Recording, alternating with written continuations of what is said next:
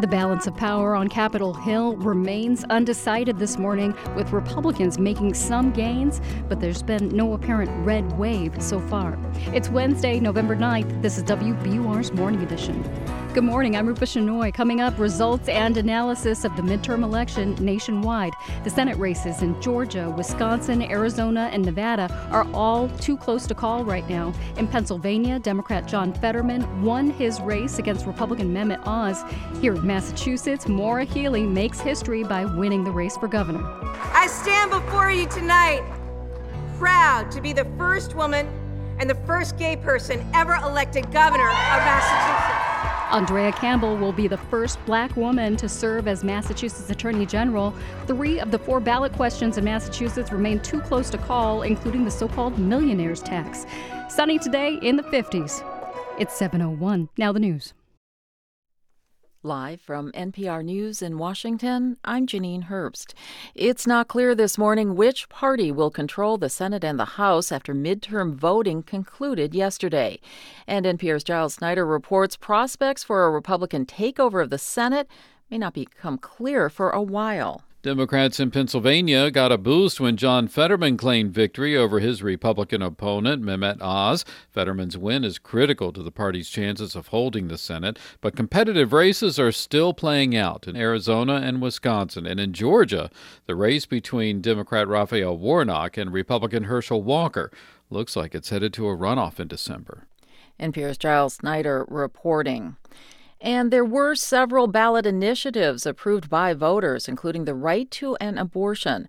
People in Vermont, Michigan, and California voted to change their state's constitution to codify the right to the service. In one of the most watched governor's races in the country, Wisconsin Democrat incumbent Tony Evers has won re-election over Republican businessman Tim Michels.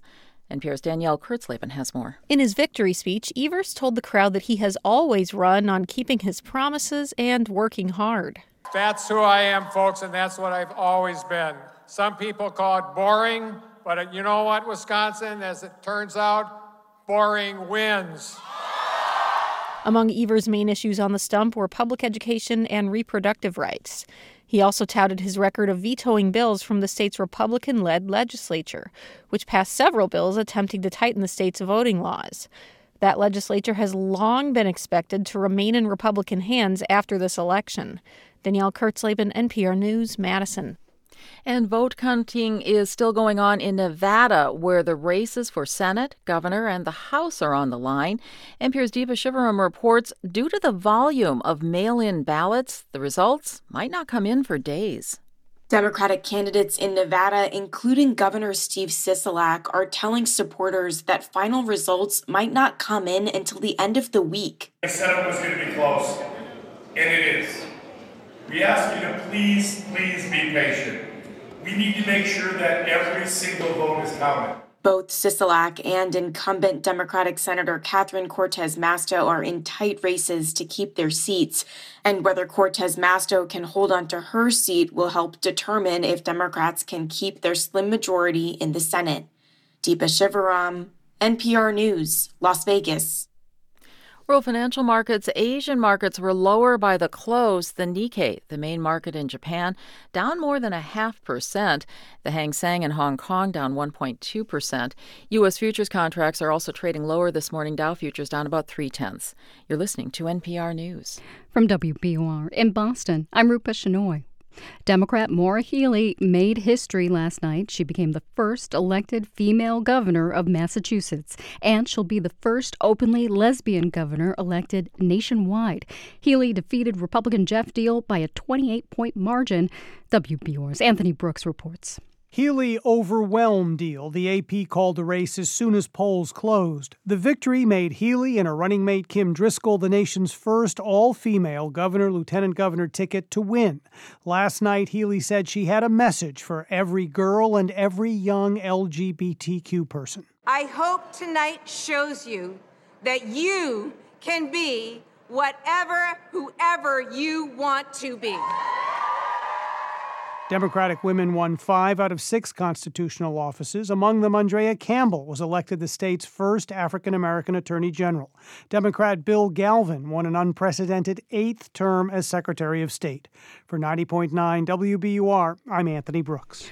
More now on the win by Democrat Andrea Campbell, who is a former Boston City councilor who ran unsuccessfully for mayor last year. In her victory speech, she promised to work to protect women's rights and address violence.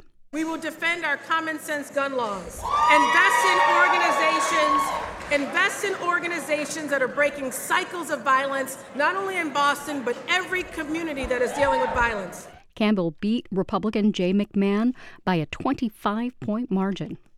Most of the ballot questions in Massachusetts are still too close to call. Results right now show question 1, the so-called millionaire's tax, would pass by a narrow margin. Question 4, which would allow undocumented immigrants to apply for driver's licenses, is also leaning toward approval. The only one called so far is question 2. Voters approved the measure to require dental insurers to spend most of customer premiums on patient care. In some of the other key races, Democrat Diana DeZoglio won the race for state auditor. In Bristol County, Republican Sheriff Thomas Hodgson conceded defeat in a close race against Democrat Paul Hero, and Plymouth District Attorney Republican Timothy Cruz appears headed toward another term in office. Get a closer look at all the local and national election results at WBUR.org. It's 7:06. We're funded by you, our listeners, and by Celebrity Series. Broadway's Jessica Vosk pays tribute to Sondheim, Judy Garland, Elton John, and more. November 11th at Symphony Hall. CelebritySeries.org. The Celtics are back home tonight to play the Detroit Pistons, and in your forecast, it'll be sunny today with a high in the lower 50s, clear overnight with temperatures in the upper 30s, sunny tomorrow and in the 60s. We could get some rain on Friday. It's 36 degrees in Boston at 7:07. WBUR supporters include Paramount Network. Yellowstone returns with its Season 5 premiere, showcasing that power has a price. Starring Kevin Costner, Sunday at 8 p.m. Eastern on Paramount Network.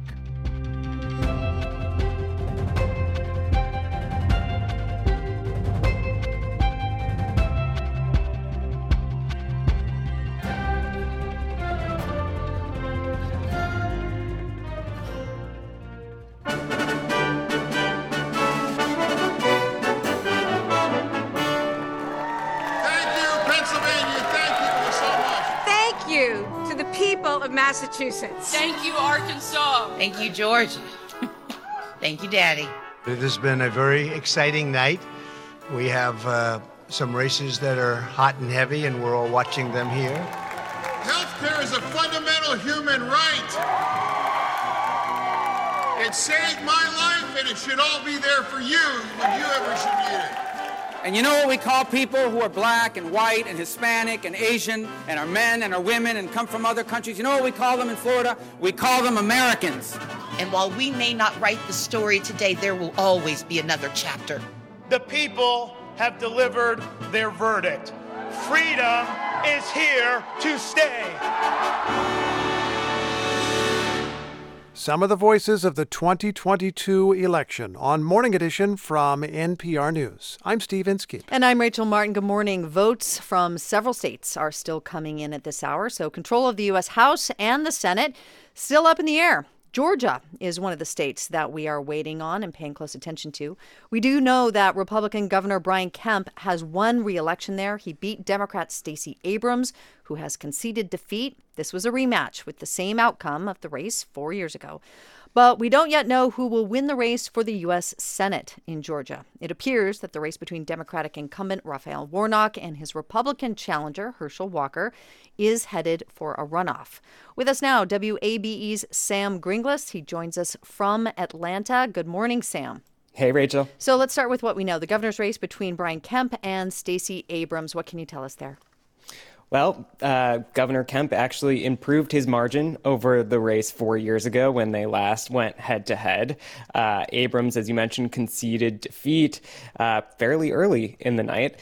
And this was actually a bit of a departure from the Senate race, as you mentioned. That race is way tighter and is still up in the air. What did we hear from the candidates last night? So I spent my night well into the morning, actually, at Warnock headquarters in downtown Atlanta.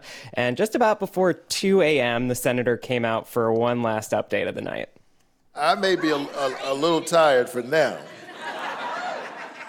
but whether it's later tonight or tomorrow or 4 weeks from now, we will hear from the people of Georgia.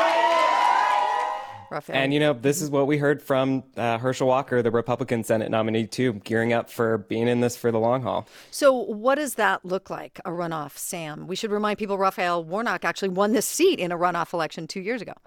Yeah, so here in Georgia, if candidates do not top 50% of the vote, they end up in a runoff, which will be on December 6th, 4 weeks from now. So number one, that means 4 more weeks likely of campaigning if we end up in this runoff zone. That means tons of money, surrogates flooding into this state. And, if it is like it was, in the last cycle when control of the Senate hinges on Georgia. We don't know that yet. That's just going to amp up the intensity in this state. But considering the margin by which Brian Kemp won that governor's race and how close the Senate race is, Warnock doing quite well, does that mean some voters chose a Republican for governor and a Democrat for Senate and split their vote? Yeah, it absolutely does. And this is a dynamic that we were already starting to see play out in polls leading up to this race and talking to voters on the trail. I met plenty of people who were kind of uncomfortable with Herschel Walker. He has a lot of baggage that comes with him as a candidate. And so they went ahead and split their ticket, something that we don't see a whole lot these days. Will voters change their calculus in a runoff when their vote could end up determining the control of the U.S. Senate?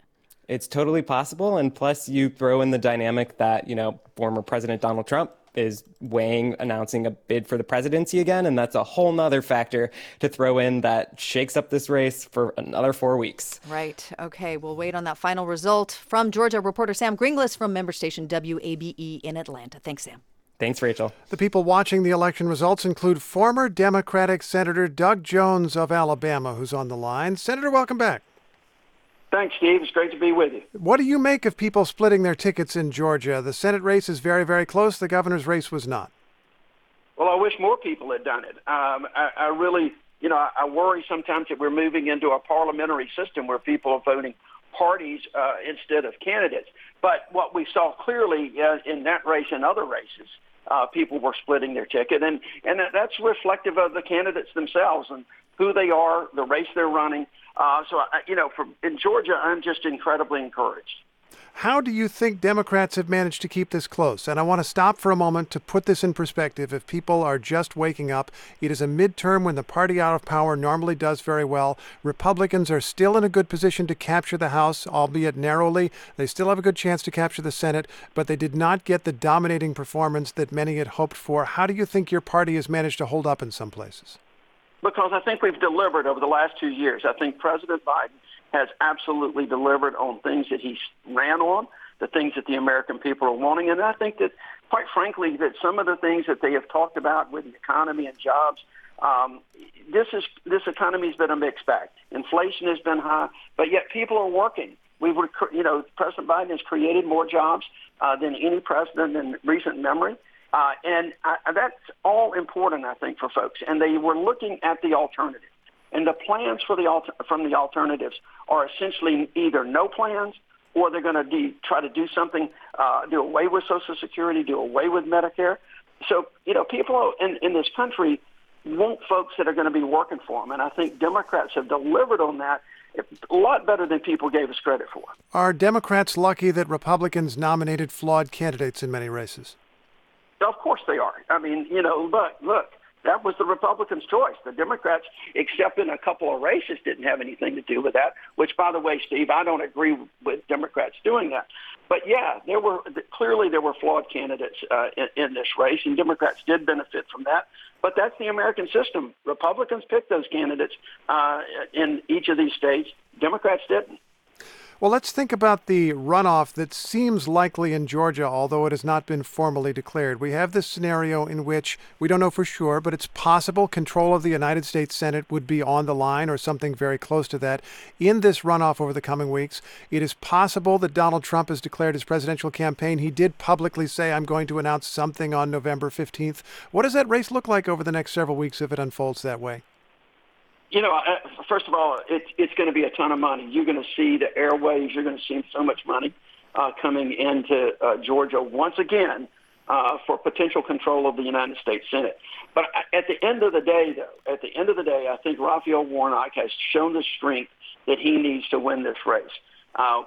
More people will come that way because of his record versus Herschel Walker, who, quite frankly, I don't think has demonstrated that he deserves to be in the United States Senate. His background, everything he's done, and the fact, Stephen, and this has not really gone through, in my opinion, as much as I think it should, the fact that he clearly is not leveling with the people of Georgia. You talk about his the abortions that he paid for, those kind of things. The fact is, people want somebody who levels with them, and they can depend on their word. And all that will be, and all that with Herschel Walker. And all that will be argued, of course, in the weeks ahead if this runoff comes to pass. Former Democratic Senator Doug Jones of Alabama, thanks so much. My pleasure, Steve. We just heard Doug Jones talk about the money expected to flood into a possible runoff in the Georgia Senate race. That's something Trevor Potter thinks about a lot. He is a Republican former chair of the Federal Election Commission. He's also the founder and president of the Nonpartisan Campaign Legal Center. Thanks so much for being with us. Thanks. Good morning. I'm going to talk to you about the money in a second, but let's just talk about the actual voting. Elections seem to have gone pretty smoothly this midterms. Was there anything that gave you pause? Well, and that was given all the concerns about potential demonstrations or violence at the polls and the hyper attention to how everything would be conducted. That was a very happy outcome yesterday. There were some isolated incidents, as there always are, of machines not doing what they're supposed to because of software questions that can be corrected, running out of paper ballots, things like that. But in a country with almost 1 million election workers and the tens of thousands of polling places we have, it appears to have been a pretty smooth election, although, of course, we still have the counting process ahead of us in many states. Let's talk about the money. So much money. I mean, more than $9 billion is expected to have been spent overall in these midterms. In Pennsylvania, TV ads topped $241 million. In Georgia, TV ads, $258 million. Given all that, have you seen any campaign finance irregularities in this election season?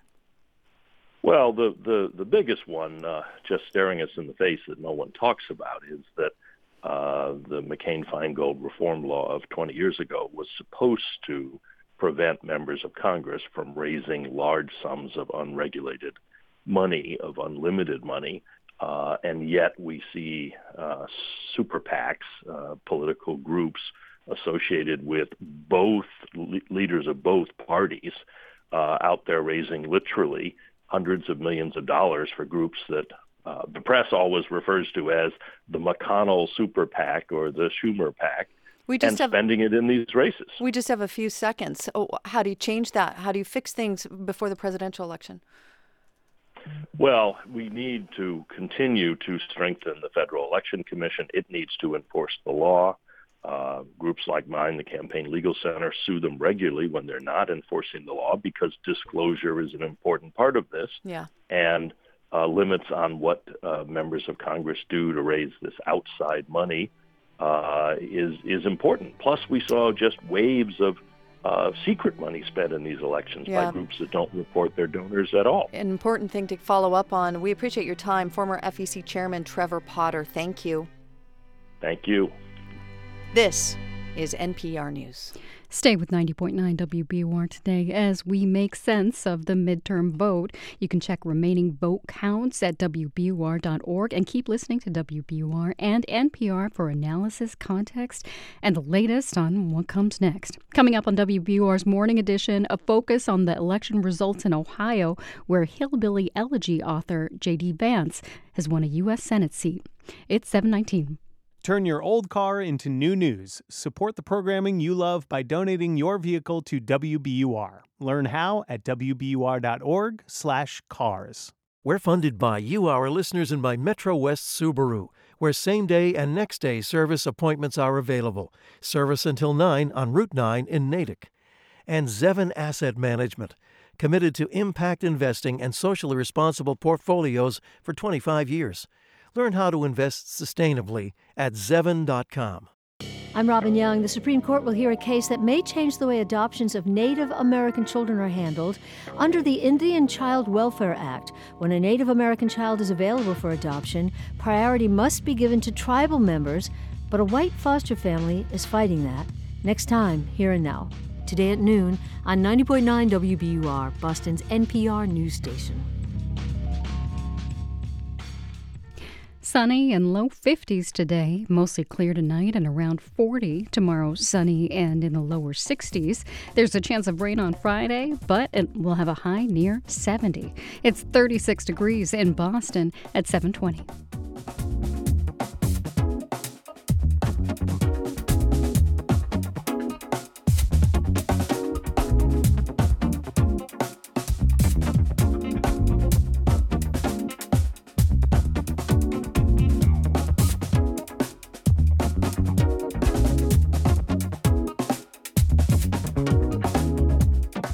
Support for NPR comes from this station and from Netflix, presenting Is That Black Enough for You? From writer and director Elvis Mitchell comes a love letter to black cinema of the 70s, celebrating the films and talent that changed the game. On Netflix, November 11th. And from Fisher Investments. As a fiduciary, Fisher Investments is obligated to act in their client's best interest. Learn more at fisherinvestments.com. Investments in securities involve the risk of loss. And from Workday, committed to helping organizations adapt to change, using real-time data to uncover insights, stay decision-ready, and prepare for whatever's next. The finance, HR, and planning system for a changing world.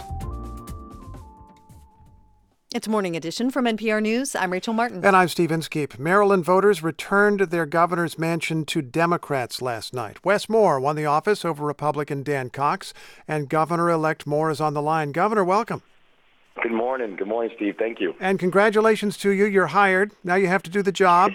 What have voters told you that they want, do you think? I think voters have told me in a pretty resounding fashion that they are ready for us to move fast.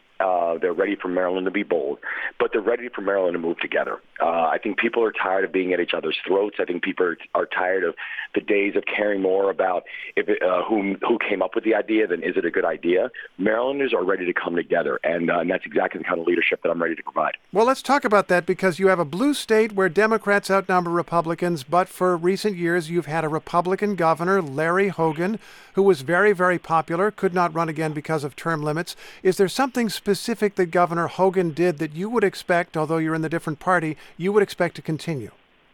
Well, I think I applaud Governor Hogan because he was early and very full-throated on the danger of this MAGA movement.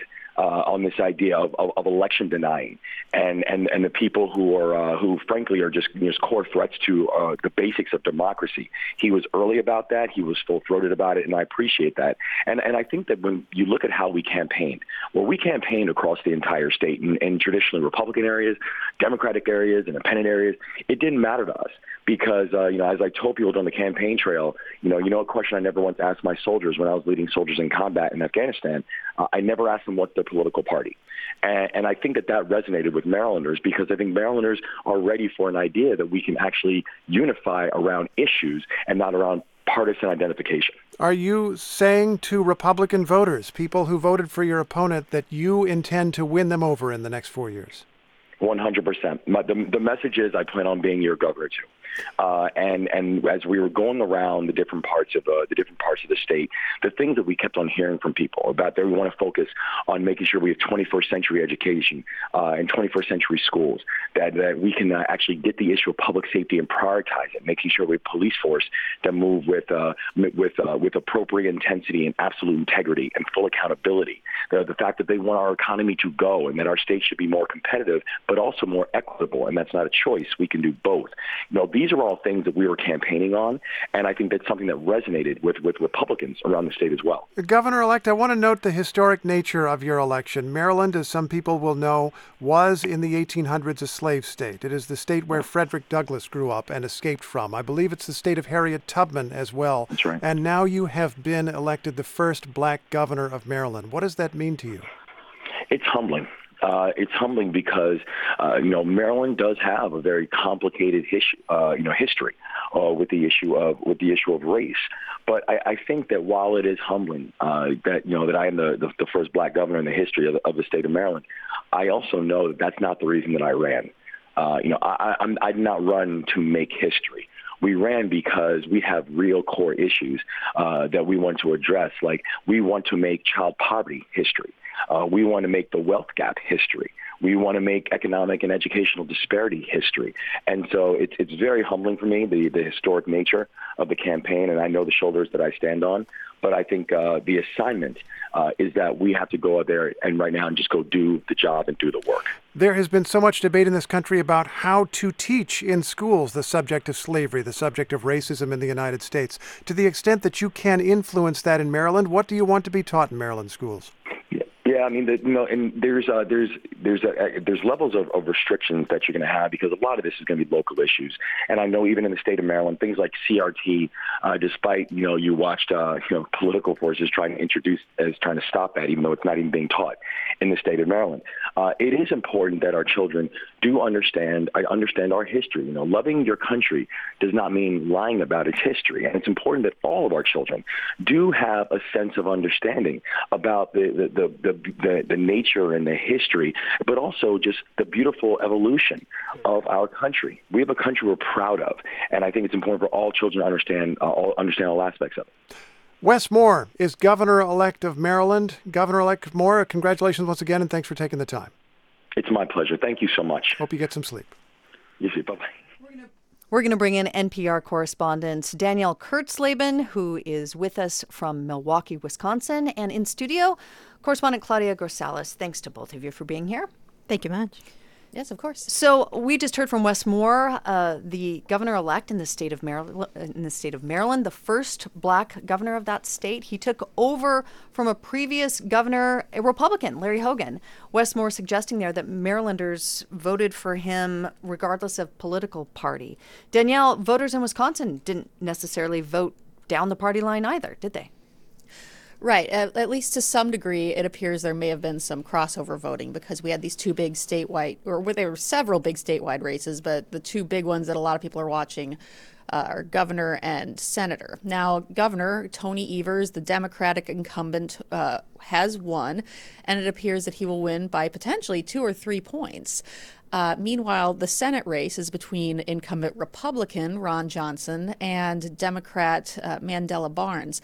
Ron Johnson, as of right now, that race has not been called, but Ron Johnson is ahead by a little over a point. So there's a gap in there that implies that, perhaps at least a few people did some crossover voting, or maybe some people sat out one race or the other. Mm-hmm. So in terms of what happened, you can't discount incumbency because, of course, Johnson and Evers are both known quantities. But also, one thing is that Johnson really attacked Barnes hard, especially on crime, and Milwaukee does have a fair amount of crime. So the question is if those attacks stuck.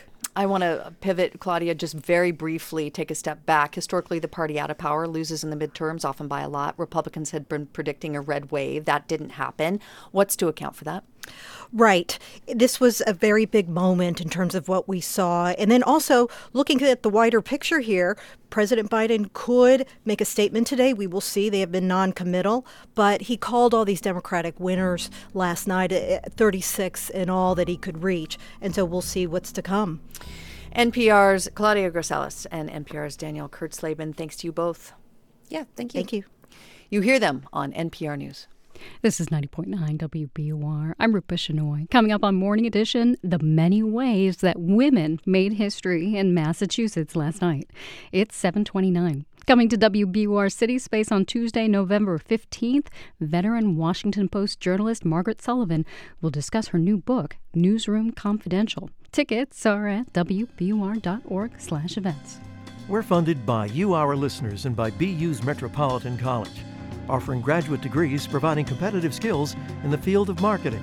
Find on-campus master's programs in areas such as advertising and innovation and technology, along with online degrees in health communication and global marketing management. Visit bu.edu/met.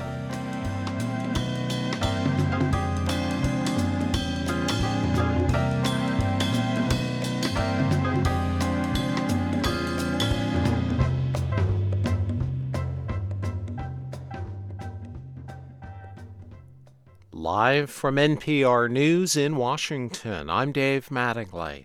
The votes are still being counted in 64 House races and 5 in the Senate.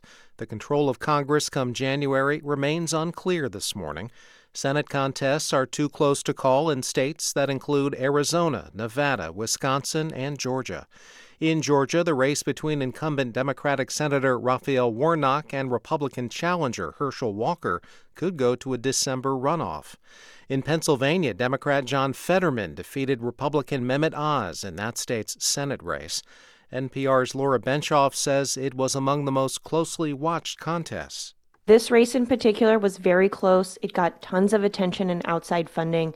It was actually the most expensive Senate race this year, and there was money just pouring into attack ads in these final weeks. In Ohio, Republican J.D. Vance defeated Democratic Congressman Tim Ryan in the Senate race there. NPR's Miles Parks says in-person voting on Election Day was largely uneventful, though there were some isolated issues. The most high-profile instance was in Maricopa County, Arizona, where a number of ballot tabulators malfunctioned due to a printer error. It was fixed after a couple hours, but we saw members on the far right really immediately start pushing that this was some evidence of some fraud conspiracy, including the Republican governor candidate, Kari Lake. This is NPR News. From WBUR in Boston, I'm Rupa Shenoy. Democrat Maura Healey will be the next governor of Massachusetts. She easily beat Republican Jeff Deal in yesterday's election. Healey is the first woman elected governor of the state. She'll also be the nation's first openly lesbian governor. Healey had a message for young girls and young LGBTQ people in her victory speech. Nothing and no one can ever get in your way except your own imagination, and that's not going to happen. To all of you, and to all of you out there, with the help of so many, we made history, didn't we? Salem Mayor Kim Driscoll was elected lieutenant governor. We'll have more on Healey's win coming up in a few minutes here on Morning Edition. The 9 members of the state's all-Democratic congressional delegation have won re-election. In most races, there were large margins between the Democratic winners and Republican challengers. Winners include Congresswoman Ayanna Pressley, who got nearly 85% of the vote. 3 of the 4 ballot questions in Massachusetts remain too close to call. The only one called so far is question 2. Voters approved a measure to require dental insurance companies to spend most of customer premiums on patient care.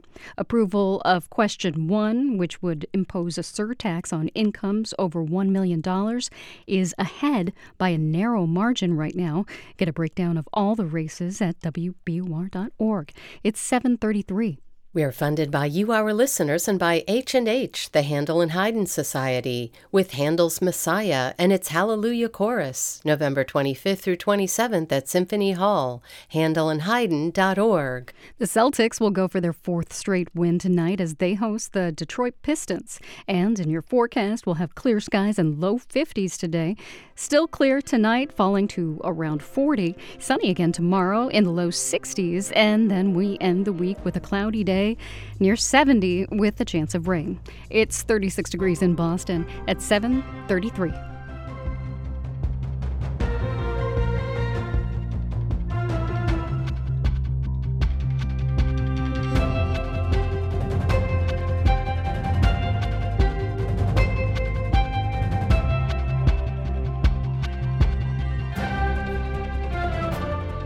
Support for NPR comes from this station and from Amazon Business. From small business to big enterprise and everything in between, Amazon Business works to help simplify the supplies buying process.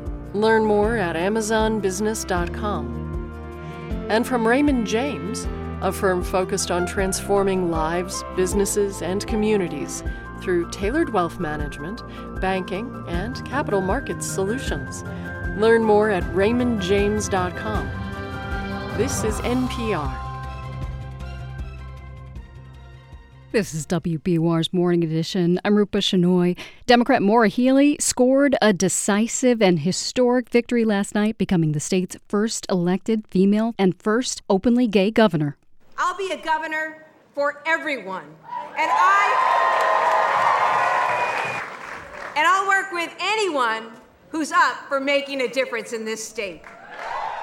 The Massachusetts Attorney General overwhelmed her Republican opponent, former state rep Jeff Deal. The Associated Press called the race minutes after the polls closed, and Deal conceded about 3 hours later. WBUR's senior political reporter Anthony Brooks joins us now for more on what was a big night politically for women in Massachusetts. Good morning, Anthony. Hey, good morning, Rupa. So Healey's win was largely expected, right? So was there anything surprising about what happened in that race last night? Well, Healey was heavily favored, so yeah, she was expected to win. But I think what was surprising was how quickly the race was called, and it was a sign of just how overwhelming her victory was. Healey won in cities from Boston to Worcester to Springfield. She carried small towns from Cape Cod to Western Massachusetts. You know, I was also struck by what she said in her speech last night and how she really leaned into the historic significance of her victory as the first elected female and first openly gay governor. She said she had a message for every girl and every young LGBTQ person. I hope tonight shows you that you can be whoever you want to be. And Rupa, that was a theme she talked about during her campaign. She'd say representation matters and seeing is believing, and that she was often moved when members of the LGBT community told her that her success gave them comfort. And we can't say it enough, right? It was a big night for women. Can you tell us about the others? Right, it really was. Healey led a slate of 5 women running for the state's constitutional offices, and all 5 prevailed. That includes Kim Driscoll, Healey's running mate, who will be the next lieutenant governor, and Andrea Campbell, the former Boston City councilor, who will become the state's first black female attorney general. Here's Campbell speaking last night. We will defend our common sense gun laws, invest in organizations that are breaking cycles of violence, not only in Boston, but every community that is dealing with violence. And the other women who prevailed were Democrat Diana DeZoglio. She beat Republican Anthony Amore in the race to be state auditor. And Deb Goldberg won her race for state treasurer, defeating the Libertarian candidate Chris Crawford. And the only man who won statewide was William Galvin, also a Democrat, who was reelected to an unprecedented 8th term as Secretary of State, as Secretary of the Commonwealth. He beat Republican Rayla Campbell. You know, it was such a big night for women. It's worth talking about what it took to get here. How historic was it? Why was it so historic? Well, it was really historic. You know, I spoke recently to Jessie Mermel, who ran unsuccessfully for Congress in 2020. She also served as executive director of the Massachusetts Women's Political Caucus, which works to increase the number of women in elected office. And Mermel pointed out that only 9 women have served in constitutional offices in the state's entire history. That's 9 women in 242 years. Wow. And here we are about to have nearly every statewide office in the Commonwealth held by a woman. But Mermel also pointed out that women still represent only about a quarter of state legislators in Massachusetts and are still underrepresented in public offices like mayor and city offices, which represent a pipeline to higher office. So there's more work to do. But yesterday was a significant milestone. Okay, and not surprisingly, it was a tough night for Massachusetts Republicans. What are the consequences of Jeff Deal's loss on the state GOP? Yeah, well, it seems pretty dire. I mean, Republicans represent less than 9% of registered voters in the state. With Healey's victory, they are now shut out of statewide office. There isn't a single Republican in the state's congressional delegation, and they face Democratic supermajorities in the state legislature.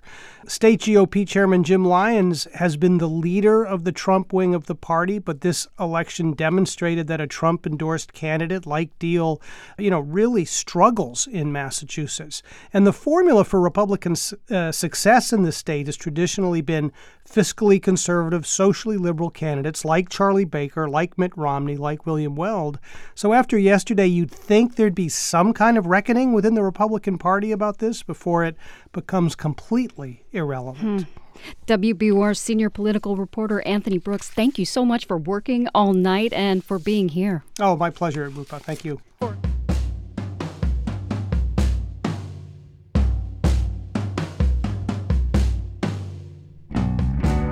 For a closer look at all the results in the Massachusetts races, check out WBUR.org. And you should know that Morning Edition will run for an extra hour today until 10 a.m. to bring you all of the results and analysis of the election results. Up next, we'll focus on what happened in Nevada and Wisconsin.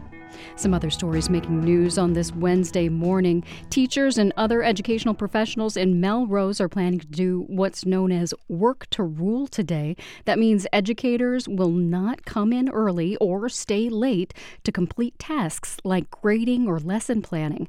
They're fighting for higher pay amid contract negotiations. Last week, teachers in South Hadley also voted to work to rule. The Massachusetts Auditor's Office says it is catching more instances of public assistance fraud, but as Alden Bourne explains, that doesn't necessarily mean more fraud is actually occurring. Auditor Suzanne Bump says people defrauded state agencies like Mass Health and the Department of Transitional Assistance out of more than $13 million in the fiscal year that ended in June. She says that compares to a little more than $6 million the previous year. During the pandemic, agencies were hard-pressed to run all of the checks that they needed to determine eligibility for benefits and then to also refer cases to our office. Bump says her team now has better data analytics to find potential patterns of fraud. She says while some people will pay restitution or lose access to future benefits if they can, most of the money will not be recovered.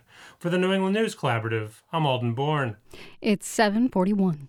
We're funded by you, our listeners, and by the MBTA, helping tens of thousands of people reach their destinations every day. The MBTA is hiring across multiple departments.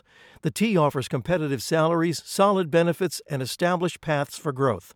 For more information and to apply today, visit mbta.com/careers. Sunny and low 50s today, around 40 tonight. Warmer tomorrow, low 60s and sunny. Near 70 on Friday, but cloudy with a chance of rain. It's 36 degrees in Boston at 7:42. We're funded by you, our listeners, and by Brookline Bank, where financial solutions are crafted to the needs of your business and delivered with a hands-on approach committed to your success. Learn more at brooklinebank.com. As the votes are counted across America, this is Morning Edition from NPR News. I'm Steve Inskeep. And I'm Rachel Martin. Good morning. With control of the U.S. Senate at stake, the race in Nevada is too close to call at this hour. We may not know anything until Friday, when tens of thousands of mail-in ballots are expected to be counted. Republican Adam Laxalt has a razor-thin lead over the incumbent Democrat Catherine Cortez Masto. In the House race, one race has been called for a Republican in Nevada. 3 Democrats are favored to hold on to their seats, but that could change. Our co-host A. Martinez is in Las Vegas and joins us now. Hey, A. Hi. You sound like you are in a place. Where are you? Yes. We're in an area called Fremont Street Experience. It's an outdoor covered mall with shops, casinos, and entertainment. For those who remember the U2 song, I Still Haven't Found What I'm Looking For, this is where your pal Bono and the band shot the video. Okay. And this outdoor mall borders East Las Vegas. 70% of Nevada's Latino voters live here. And leading up to the election, analysts believe that their votes, or actually maybe their lack of votes, Rachel, could determine who controls the state in the U.S. Senate. So you were out visiting polling stations yesterday. What did you hear from voters? Well, much of the elections chatter here was about this perceived enthusiasm gap between Democrats and Republicans. We heard many times that Democrats were slow to engage and Republicans were all fired up. That was certainly the case for Scott Anderson. He's a Republican we met right after he voted. The southern border is a sieve. You know, it's worse than Swiss cheese. The banning of drilling and fracking and just this nonsense of this Green New Deal. These people have to go. Anderson brought a friend with him to the polls, and he said their goal was to stop the Democrats from destroying the country. What did Democrats have to say about that when you spoke with them? Yeah, well, Democratic canvassers that we spoke to felt like they had two opponents, Republicans and then voter apathy. Jose Luis Becerra did go out and vote. He was concerned about education. He brought up a theme, though, that we heard from a number of Democrats we talked to. Becerra says that when it's all said and done, he was not convinced his vote counted for much. Usted sabe que cuando ganan, se les And olvida. Becerra says, you know, that when prometen they win, they forget what they promise. It's just like in Mexico. In Mexico, they promise many things, and then they forget. Now, I also chatted with Alan Gill. He was concerned about women's rights and the economy. Those were the issues that guided how he voted. And I asked him if he thought his vote would have a direct impact on his life. Nope. I vote. I serve my country, but seeing it affect me personally, no. I don't see it happening. But Yet you still come out and vote, so you obviously have faith in something. oh yeah, definitely. I always have faith in my country. But your question was, do I see it affecting me personally? No, I don't. But he still obviously takes the responsibility of voting very seriously, even if he doesn't feel it in his own life. Did you talk with people for whom these issues would affect them in their day-to-day? Yeah, absolutely. Kevin Williams, he had a somewhat different perspective. He took a big picture view here. He's a young black man who's worried about women's reproductive rights, and he spoke to us while wearing a face mask and says he doesn't know if his vote will have an impact this time around, but he thinks of it as a bit of an investment in future elections. If I don't vote, then my community is not going to be looked at for advertisements. We're going to be looked at for their own issues the next elections. And so all this is public information. That's how the next year, the next, whatever the situation, next campaign is going to be looking at who voted last time because they're more likely to vote again.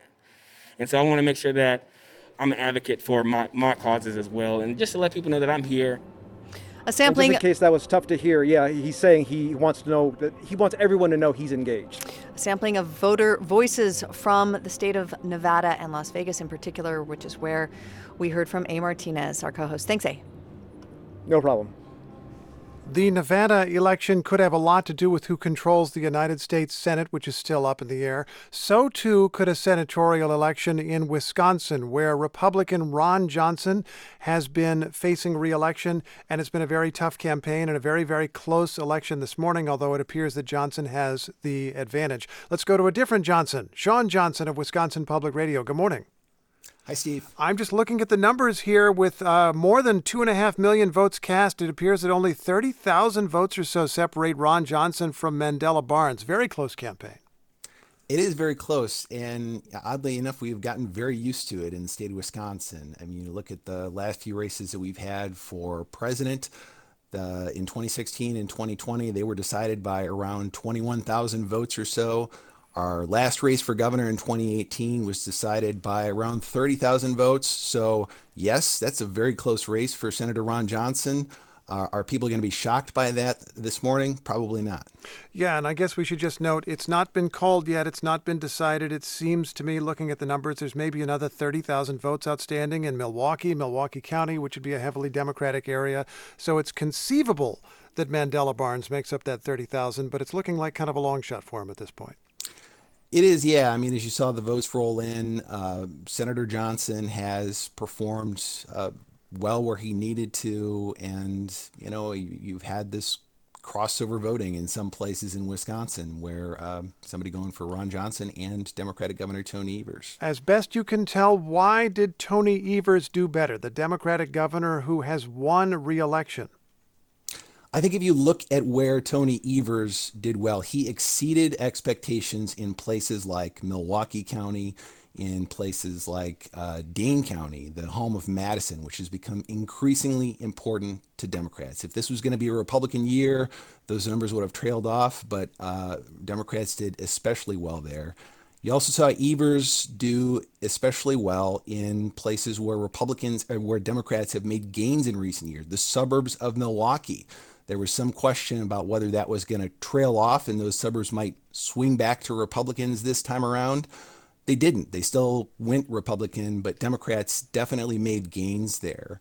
And then you saw the Republican challenger, Tim Michels, just not make up for it in the broad swath of counties across Wisconsin, rural counties, that Republicans always win. I just want to note Republicans continue to dominate the state legislature in Wisconsin. They've been widely criticized for gerrymandering themselves into what seems to be a permanent advantage in Wisconsin. And I'd like to know from you, having been around the state the last several months, how much was democracy itself part of the discussion among ordinary voters? It was toward the end when you saw Democrats really pushing that, including former President Barack Obama reaching out to their voters and saying, hey, you've got to know that if you don't go out and vote, you could have single-party control in this state, and there'd be nothing you can do about it. They stressed the race for the legislature, but they really stressed also the race for governor and Tony Evers' veto power. Sean Johnson, thanks very much. Really appreciate the update. Thank you. Sean Johnson is a reporter for Wisconsin Public Radio, where we have not called the race between Ron Johnson and Mandela Barnes, but Senator Johnson appears to have an advantage at this hour. Control of the United States Senate is still up in the air. Democrats have gained one seat, but several races are undecided. Control of the House also still to come. This is NPR News. I'm Rupa Shenoy in Boston. Later today at 11 is Radio Boston, and Tiziana Deering is here to tell us what they've got for us today. Good morning, Tiziana. Good morning, Rupa. Can you guess what we're going to talk about?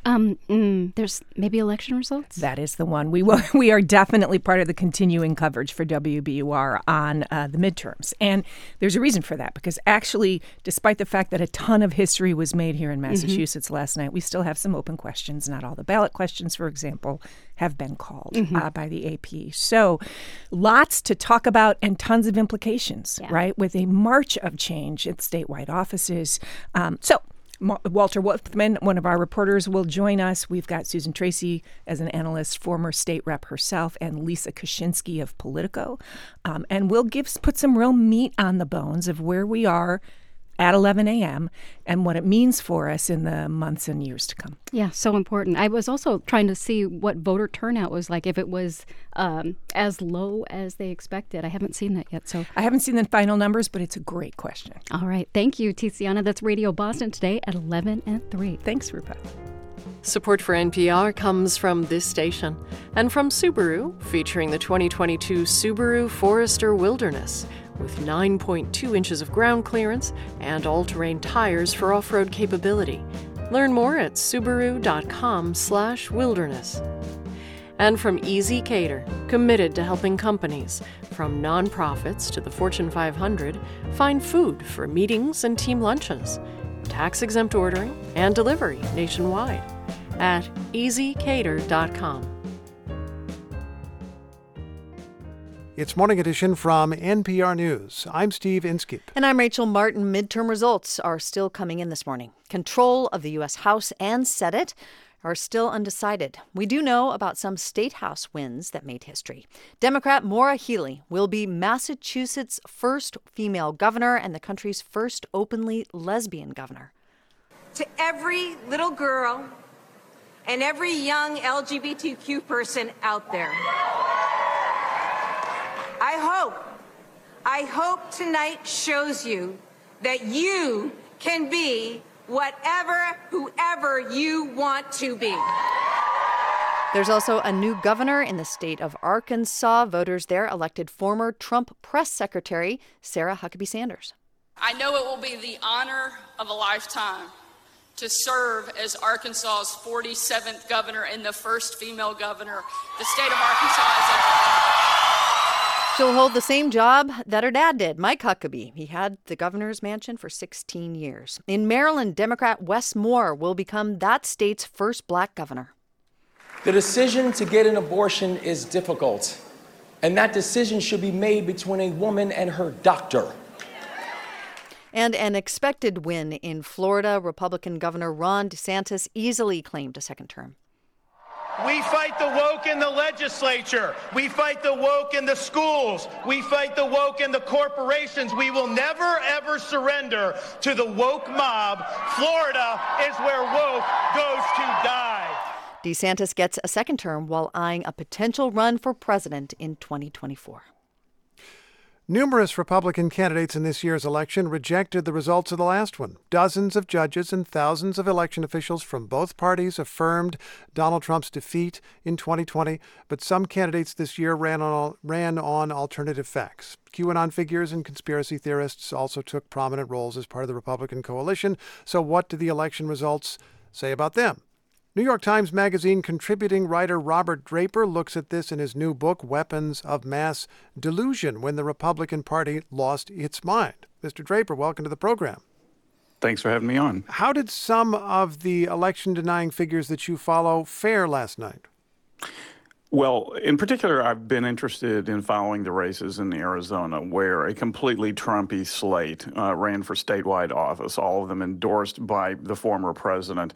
And it's very early to be saying this right now, Steve. We just don't know. But it's clear that that Trumpism was not the resounding victory that the former president and others of its stripe had hoped for. The one that I'm in particular interested in is Mark Finchem, who's running for Secretary of State, has been in Arizona, has been a very vociferous 2020 election denier, was at the Capitol on January the 6th. He is 6 points behind his Democratic opponent right now. And so the open question will be, in addition to obviously, how it all shakes out electorally, is if indeed Finchem loses, it appears he will he concede? He's already kind of ceded the possibility of not doing so by talking about the Marxists who are trying to deny him victory, by seeing fraud everywhere where there isn't any. So people like Finchem are still out there who are concerning in terms of just whether they will accept a democratically held result. And I'll just repeat again, we're just stating facts here. Dozens of judges appointed by presidents from both parties, thousands of election officials from both parties affirmed the 2020 election results. And yet 2020 also seems to have been on the ballot in the governor's race there. Kari Lake, who talked about election corruption on the Republican side, was up against Democrat Katie Hobbs, who, if I'm not mistaken, is the existing Secretary of State in Arizona and certified the election results in Arizona in 2020. Lake may yet win that, but it's a lot closer than the polling suggested it would be. Much closer, and Lake, we should say, is a very, very polished candidate insofar as she has been in the media for the last 2 decades, is very good in front of the camera, while her opponent, who you're correct, is the sitting Secretary of State in Arizona, Katie Hobbs, is far from polished and avoided debating Lake, for example. And so you're right. Right now, that is a razor-thin lead that Hobbs is maintaining. Again, the same concern holds true that if she does win, but wins in by a small margin, that Kari Lake may challenge that, may say that the sitting Secretary of State should have removed herself from any power during this election, or simply that there was fraud. Can I get you to address a fear that exists among many Democrats and perhaps also some Republicans, a fear that a large part of the electorate in this country is in some way turning against democracy? You certainly can find surveys in which large numbers of people say, I wish that politicians would just do the right thing instead of what the voters tell them to do or what they think is politically popular. But having surveyed the Republican Party, particularly the way that you have, do you think that a large part of it truly has turned against democracy? Well, yes, and as a corollary to that, a large part of the electorate has turned against a reality-based form of democracy and instead is embracing a succession of lies that have, I think, in part soured them on the notion of democracy. If, after all, you believe, as tens of millions of Americans do, that the 2020 election was stolen, then you believe that democracy has been weaponized against you and that it's a cheap concept and corrupt at its core. And so, yes, that remains a concern. Now, it's, we look at, as it's going to take days, probably weeks, to shake out the results of the 2022 midterms, and arguably it is a referendum against Trumpism wherever it stands, but it does not change the fact that the base of the Republican Party is held together by individuals who are consumed by these delusions that January the 6th was a peaceful protest, that Democrats cheat to win, and that COVID vaccines are either ineffectual or that they're killers. I mean, that disparity between reality and what they embrace is a predominating concern. We've just got a few seconds here, but let's just note, although Republicans did not have the overwhelming wins they were hoping for, they still have a good chance to get the Senate. They have a very good chance to get the House. In a few seconds, what are the prospects of a Republican Congress or part of Congress controlled by Republicans? Yeah, I mean, I think you summed it up well. It's very likely that they'll gain control of the House. It is totally up for grabs right now with the Senate. We really won't know for several days. Robert Draper, thanks so much. Really appreciate it. Absolutely. He is a New York Times Magazine contributing writer, and he's part of our live coverage here on Morning Edition as we continue to follow the results of the 2022 midterm elections. Democrats so far have gained one seat in the Senate, but control is still at issue, and absolutely so, in the House. It's Morning Edition from NPR News. I'm Steve Inskeep. And I'm Rachel Martin. We're funded by you, our listeners, and by Direct Tire and Auto Service, a dealer alternative, your local mechanic and tire dealer serving Newton, Watertown, and the surrounding communities. DirectTire.com.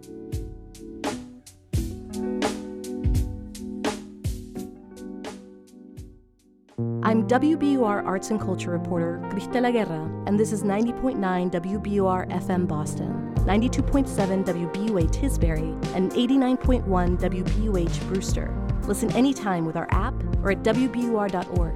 WBUR, Boston's NPR news station. With many races yet to be called, the balance of power in the U.S. House and Senate remains in question. Meanwhile, Maura Healey makes history as the next governor of Massachusetts. It's Wednesday, November 9th. This is WBUR's Morning Edition. Good morning, I'm Rupa Shenoy. Coming up, the voters have spoken. We examine how midterm election results are playing out across the country, including in the 36 seats for governor that were up for grabs. Also this hour, Andrea Campbell will be the first black woman to serve as Massachusetts Attorney General. 3 of the 4 state ballot questions are still too close to call, including the so-called millionaire's tax. And there were fears about voter intimidation, vigilante poll monitors, and the potential for danger for election workers. But Election Day seems to have gone off without any major incidents. Sunny today in the 50s.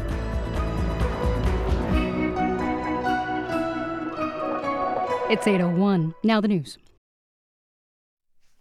Live from NPR News in Washington, I'm Janine Herbst. Control of Congress is still a question this morning as many races are too close to call and vote counting continues. But in Pennsylvania, Democrat John Fetterman won the race for an open U.S. Senate seat.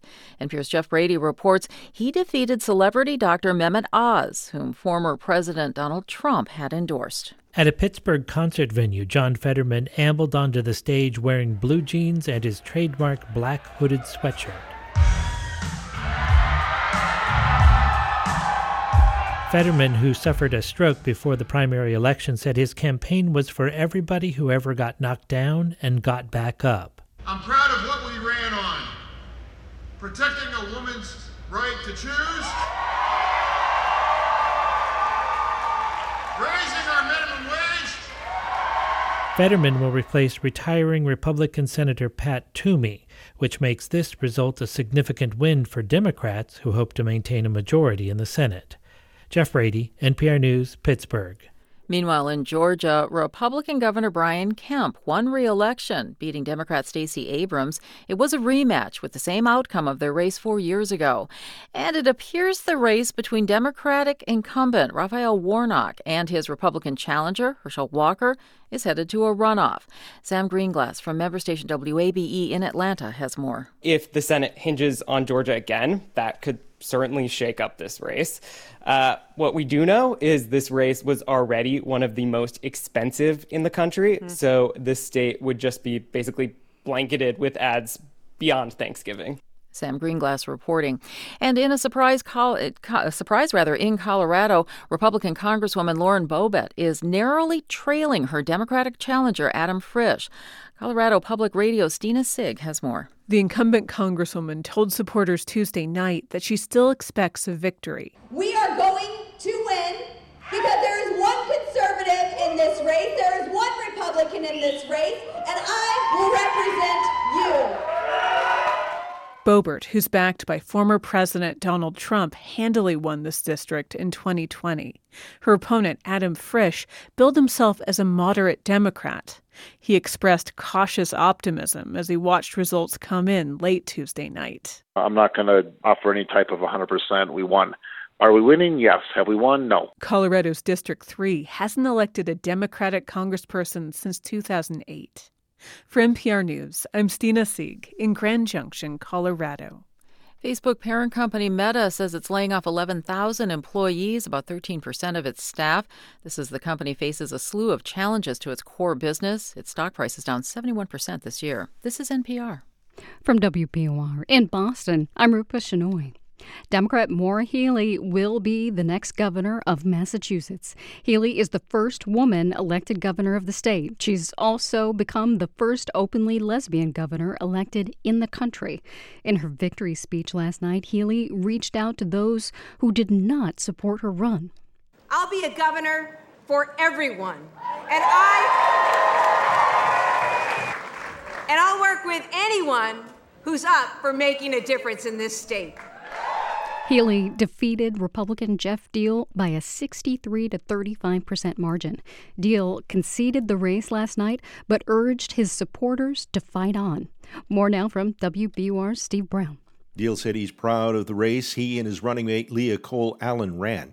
He said they were able to highlight issues that are important to people across the state, including education, health care, energy, and the economy. For a long time, Massachusetts has been a leader in these fields, but we've become complacent and too dependent on the directives from Washington, D.C. So Leah and I talked about restoring freedom through states' rights, and we've been passionate about giving you back control from a government that has become so big that it controls virtually every aspect of our lives. Deal said that while the campaign is over, he'll continue to do all he can to advance the goals he highlighted. For 90.9 WBUR, I'm Steve Brown.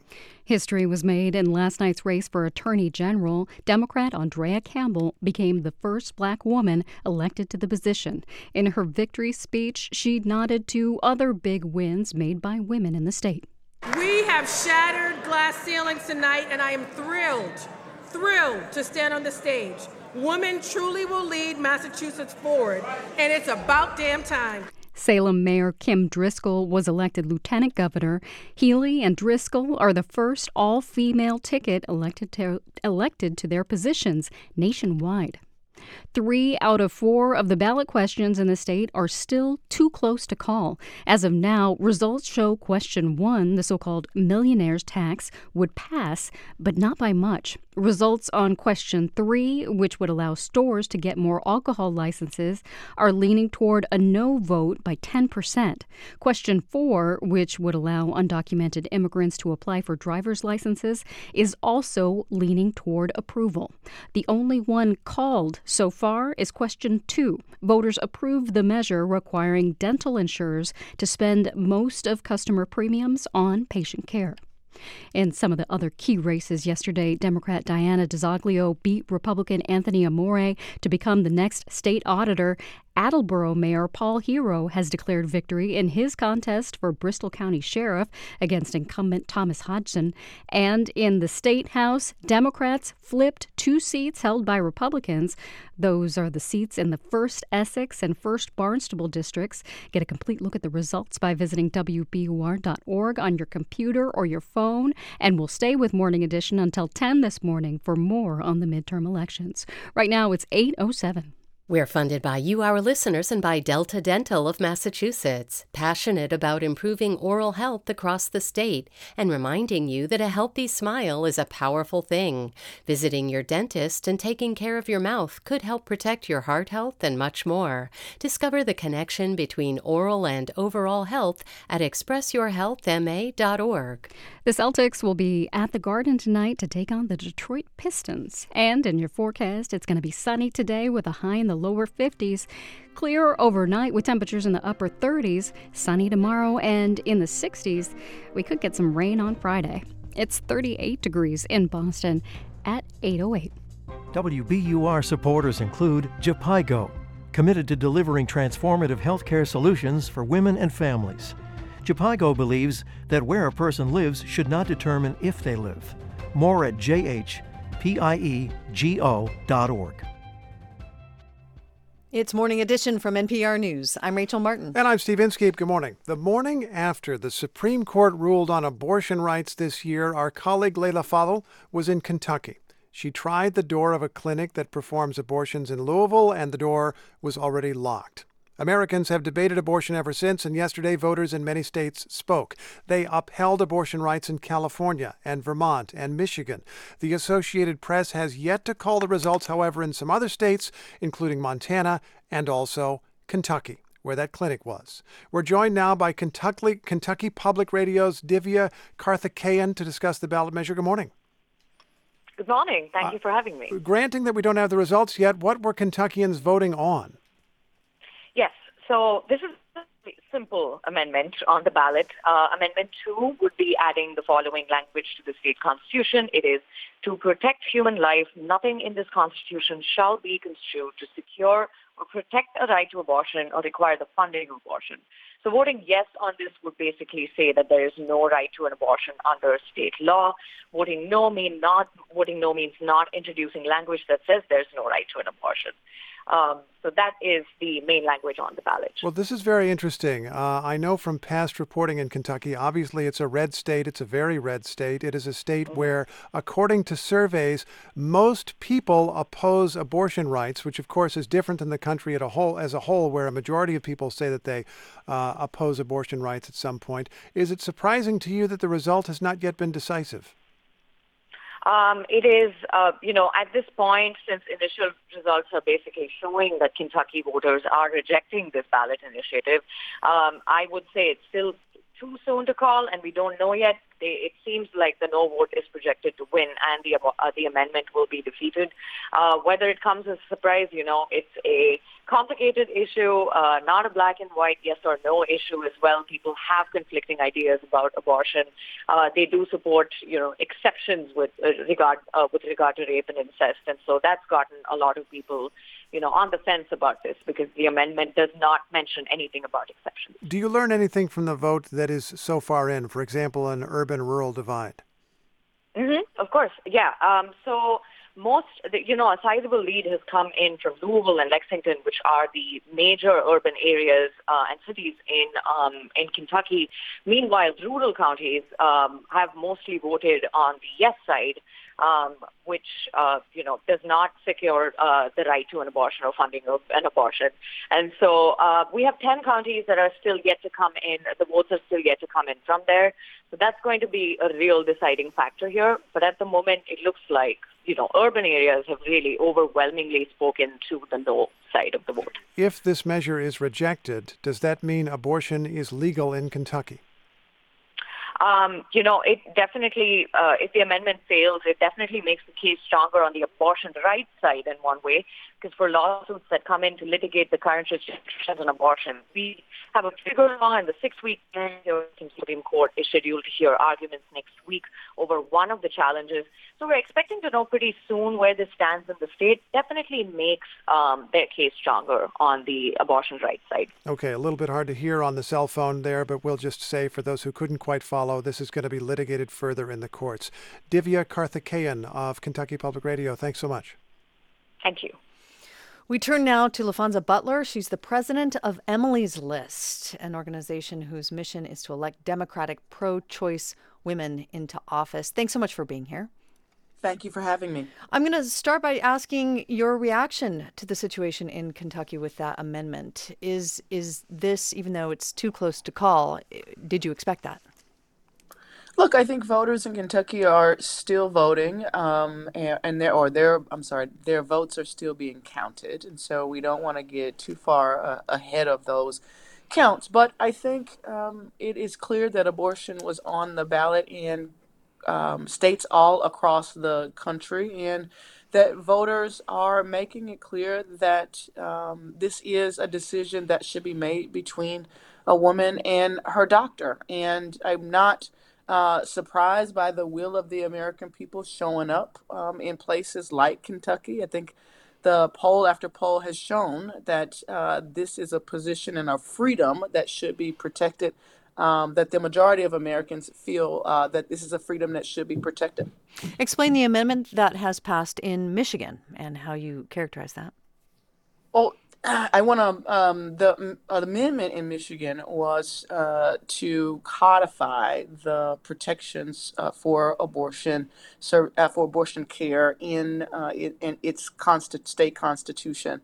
And, having just been in Michigan just days before Election Day, the energy there was really strong. The fact that a historic number of signatures were gathered to put that measure on the ballot gave me all the confidence in the world. And I think the women that were elected in Michigan, the Democratic pro-choice women that were elected in Michigan, were another opportunity where the voters in Michigan were making it clear that this was a right that they wanted protected, whether it was the election of Governor Whitmer or the re-election of Attorney General Nessel, who had made commitment on how she would not enforce the 1931 trigger law if the amendment were not to pass. I think Michiganders have made it clear in many ways, but at the ballot, that this is a freedom that is essential to their dignity and to their future.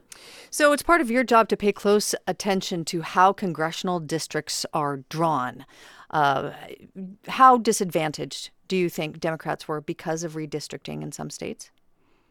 Well, look, it's clear that there were some states, Florida in particular, where there was a real intention to gerrymander districts to ensure that Republicans were going to be gaining seats. I think the Republican Party was very clear about that. Governor DeSantis really forced his way into what traditionally was a legislative process where negotiations had already happened between the Republican side of the legislature and the Democrats, and time after time, Governor DeSantis sent them back until they accepted his map, which surely drew lines to ensure that more Republicans were guaranteed to, or more likely to be elected in certain districts in Florida. And we saw that in some other states around the country. But I think that what is important to note in this moment is that votes are still being counted, and neither party has been declared in the majority of either chamber, and we should respect the vote of the American people and allow those votes to be counted. So as the president of Emily's List, let me ask you this. I mean, there was a lot of animation, we should say. The Democratic base was really fired up after the Dobbs decision in the summer. And we know that it was one issue that Democrats in particular were voting on, not the only one. Inflation was top of mind for people in both parties.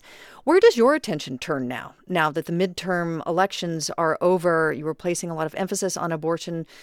Where do you go from here? Look, at Emily's List, as you noted, our work is to focus on electing Democratic pro-choice women. We want to stay focused on this election and making sure that this election is one where the will of the majority of the American people is respected, and then we start to prepare for elections that are coming up in 2023 and 2024, and ensuring that we're working across communities to recruit, train, and prepare authentic candidates who are Democratic pro-choice women who are ready to run and protect that right. LaFonza Butler of Emily's List, thank you. Thank you. Just to review where we're at here, neither the House nor the Senate is decided today. This is a midterm election where the party out of power customarily gains seats. It would appear that Republicans are still in position to do that. They still have a good chance to capture the House. They still have at least an even chance or near an even chance of capturing the Senate. Enough races are undecided that we do not know, but Republicans did not have the big night that was widely expected of them. Let's discuss this with Domenico Montanaro and Don Gagne, two of our most senior political correspondents and editors. Gentlemen, good morning to you both. Good morning. Good morning. We were just hearing about abortion. Domenico, is it clear to you that turned out to be a big factor in this voting? Well, you were talking about Kentucky there, and I do think that this has been a key issue. Obviously, it's been a huge motivator. We've seen that Democratic ads on this in the last few weeks spiked, went through the roof, and that's been a big, obvious motivator for them. And I think in the data, what you can see is that in a place like Pennsylvania, abortion rights kind of spiked, was the top issue for some voters, according to the exit polls that are conducted for some of the other news outlets. And when it comes to these ballot initiatives, all four that were on the ballot went the direction of, or are leaning in the direction of, the pro-abortion rights side, aside from the one in Kentucky that hasn't been decided yet, but again, leaning toward the Democrats. Don Gagne, as someone who's spoken with thousands and thousands and thousands of voters over the years, what stands out to you in the results we know so far? I'm still focused on Pennsylvania and how John Fetterman was able to eke out that narrow win.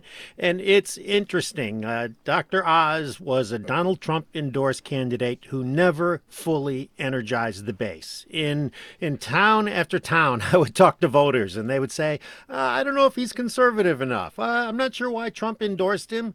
You don't know if that is going to translate into a lack of votes, but it appears he didn't win as big as he needed to win in the places he needed to win. And it's amazing, people think about Pennsylvania as two big Democratic cities with a Republican rural area, but it seems that Fetterman improved Democrats' performance in the rural areas as well. That's right, and he campaigned like crazy across those small towns in rural Pennsylvania. We'll continue hearing through this hour from Don Gagne and Domenico Montanaro as we continue to bring you results from the 2022 midterms. It's Morning Edition from NPR News. This is 90.9 WBUR. I'm Rupa Shenoy. Morning Edition will be with you through 10 a.m. for more coverage and analysis of the midterm election. And you can always get the latest information at WBUR.org. Up next, how Gen Z voted. Congress will get its first member of that generation with 25-year-old Democrat Maxwell Frost. It's 8:20. Turn your old vehicle into new news. Support the programs you love by donating your car or boat to WBUR. Details at WBUR.org/cars. We're funded by you, our listeners, and by the Greater Boston Food Bank. Help put joy on every plate this Thanksgiving. Donate at gbfb.org/WBUR. I'm Robin Young. The Supreme Court will hear a case that may change the way adoptions of Native American children are handled. Under the Indian Child Welfare Act, when a Native American child is available for adoption, priority must be given to tribal members, but a white foster family is fighting that. Next time, Here and Now. Today at noon on 90.9 WBUR, Boston's NPR news station.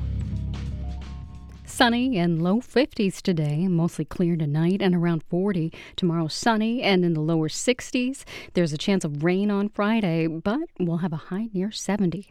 It's 38 degrees in Boston at 8:21. Support for NPR comes from this station and from Netflix, presenting Is That Black Enough for You? From writer and director Elvis Mitchell comes a love letter to black cinema of the 70s, celebrating the films and talent that changed the game. On Netflix, November 11th. And from Ooma, a cloud-based phone service for any size business, with an automated virtual receptionist, video meetings, and other features to connect to customers and coworkers anywhere at ooma.com/NPR. And from Keeper, a secure password manager designed to protect with strong encryption against account takeover, ransomware, and cyber theft, used by millions globally. Learn more at keepernpr.com. It's Morning Edition from NPR News. I'm Steve Inskeep. And I'm Rachel Martin. Young voters are important to both political parties, Democrats and Republicans. 2 years ago, voters under the age of 30 turned out in record numbers to help Joe Biden defeat Donald Trump. What resonated with young voters this time around? We are joined by Jack Lobel. He's the Deputy Communications Director for a group called Voters of Tomorrow. It's a Gen Z-led organization focused on mobilizing young voters and electing more Democrats. Thanks so much for being here, Jack. Thank you for having me. You voted for the first time this year, I understand. How'd that feel? I did. It felt great. You know, I've been an advocate and I've been an organizer and I've been a strategist, but it really felt great to be a voter as well and to make my voice heard at the ballot box. So we'll broaden it out to talk about the demographic as a whole, but what issues helped you make your choices? I think that Gen Z is uniquely connected. You know, in a lot of age groups, we saw that, voters in certain states voted in a certain way. But Gen Z is connected. We feel empathy for our generation and members of our generation in other states. So, I live in New York, where we're lucky to have abortion rights enshrined in our Constitution. But I voted because, my peers in other states do not have those same rights. I voted because although in New York we have gun violence restrictions that keep us safe, my peers in other states don't have those rights. So I voted for democracy. I voted for abortion rights. I voted for our future. So when you were out trying to galvanize support for largely Democratic candidates, what were the issues that were top of mind for other young voters you talked to? Voters of Tomorrow has been doing a lot of polling, and we saw that abortion was certainly a top issue. I think young voters recognize that when Roe fell, it may have been the first of many rights to fall, and we are all about progress. We are about the future. We are about equity. And I think that really summarizes Gen Z. But the far right is trying to attack us. They're trying to restrict our rights, and they're trying to take us back in time. We want to go forward. So we are focusing on abortion rights. We're focusing on our ability to build a better future. Economic issues are hitting young people very hard. We see that the rising cost of healthcare, of housing, of education. We want to build a better future for ourselves. We want to build a better future for our families as much as anyone. And we have a very big stake in our future. And so we were all focused on progress. I realize that I am about to pivot into the future, but is Joe Biden the candidate for Gen Z? Look, I think that President Biden and the Democratic Party have shown that they are fighting for Gen Z on a lot of different issues, and they've shown their ability to deliver. They passed the single largest investment in climate change history. In climate change in history, they passed historic investments in HBCUs and community colleges. They are canceling large amounts of student debt and pardoning anyone for simple marijuana possession. I think those are things that young voters largely support. And we want to see more sustained outreach, though. I think that's really how the Democrats keep this momentum going through 2024. Have they not? I mean, has the Democratic Party let you down in terms of the level of outreach to young voters? I think that we saw this victory last night because of the work of young organizers. I think that Democrats are doing a lot of good things. They have a lot to show, but they need support on the showing front. That's where young organizers stepped in. We know Gen Z voters because we are Gen Z voters. And that's why our work at Voters of Tomorrow is so important, connecting with our peers. The youth vote has always been an afterthought. Young people have always been left out of the conversation. We're starting to see that change now. Okay. But for young voters, yeah. Jack Lobel is the Deputy Communications Director for Voters of Tomorrow. Thanks for your time this morning. Thank you. I appreciate it. The results of this election are, of course, measured in numbers, and we can see some of them here at npr.org. On the Senate side, Democrats so far have gained one seat. They have at least 48 seats, along with independents, 47 for Republicans, and a handful still undecided, the Senate undecided. On the House side, Republicans have 199 seats wrapped up and still a very good chance to get to that 218, which would be the majority, but they're not there. Our senior political editor and correspondent, Domenico Montanaro, has been following this. And Domenico, if we'd woken up to the news that Republicans had already captured the House, I don't think we would have been terribly surprised. They're not there. They're not. And, it is quite surprising to see just how much Democrats have stemmed the Republican tide. Republicans still are on track, it appears, to take the House, but with a very slim majority, potentially. I mean, I've just had to check my numbers multiple times because I just kind of can't quite understand that this is, or see that this is the case, figure I'm missing things. But there are only 17 races right now where Republicans are either leading or have already been declared the winners. And there are 10 Democratic seats where they have where they've won or been declared or they're leading. So you're looking at a potential here for a net of a Republican +7. I mean, it could get higher than that to potentially maybe 9 or 10. I just want to disentangle those numbers a bit. You're saying that Republicans would govern the House, but with a majority of only 2, 3, 4 votes more than the Democrats have. That is what it appears to be right now. I mean, things are still fluid, so you could see some of these other numbers change. But I mean, right now it's Republicans +2. And they could get up to maybe +9, +10. But that's, again, like you said, a 4-seat majority or so. And what does that mean for Kevin McCarthy, the man who wants to be Speaker of the House? There's going to be a lot of second guessing about his leadership, a lot of finger pointing at Donald Trump, and Donald Trump probably finger pointing at Kevin McCarthy. There's a lot going on behind the scenes right now about what's happening in that Republican leadership race. And a race. super challenge for governing if McCarthy does become Speaker. Don Gagne is also with us.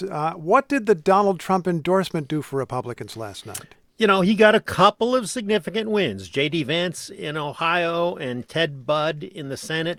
But after that, those were both Republican holds. After that, you look at places like Pennsylvania and Georgia, where Dr. Oz and Herschel Walker were very much creations of Donald Trump in this particular election. Again, Oz lost. We don't know what's happening with Walker yet, but those might have been places that would have been solid Republican pickups with a different candidate. Yep, could yet be a runoff in Georgia. This is NPR News. This is 90.9 WBUR. I'm Rupa Shenoy. Ahead of yesterday's election, some Republicans tried to stir up fears of election fraud. Coming up on Morning Edition, a look at whether any of those unfounded predictions came close to reality. It's 8:29.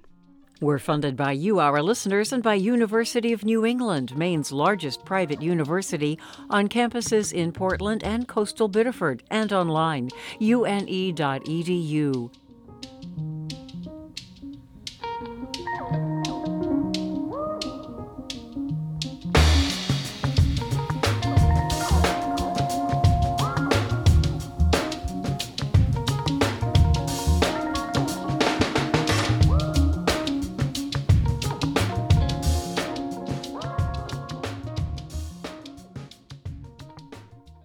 Live from NPR News in Washington, I'm Dave Mattingly. Control of Congress come January is still undecided. Votes continue to be counted in dozens of House races and several Senate contests. Senate races in Arizona, Nevada, Wisconsin, and Georgia remain too close to call.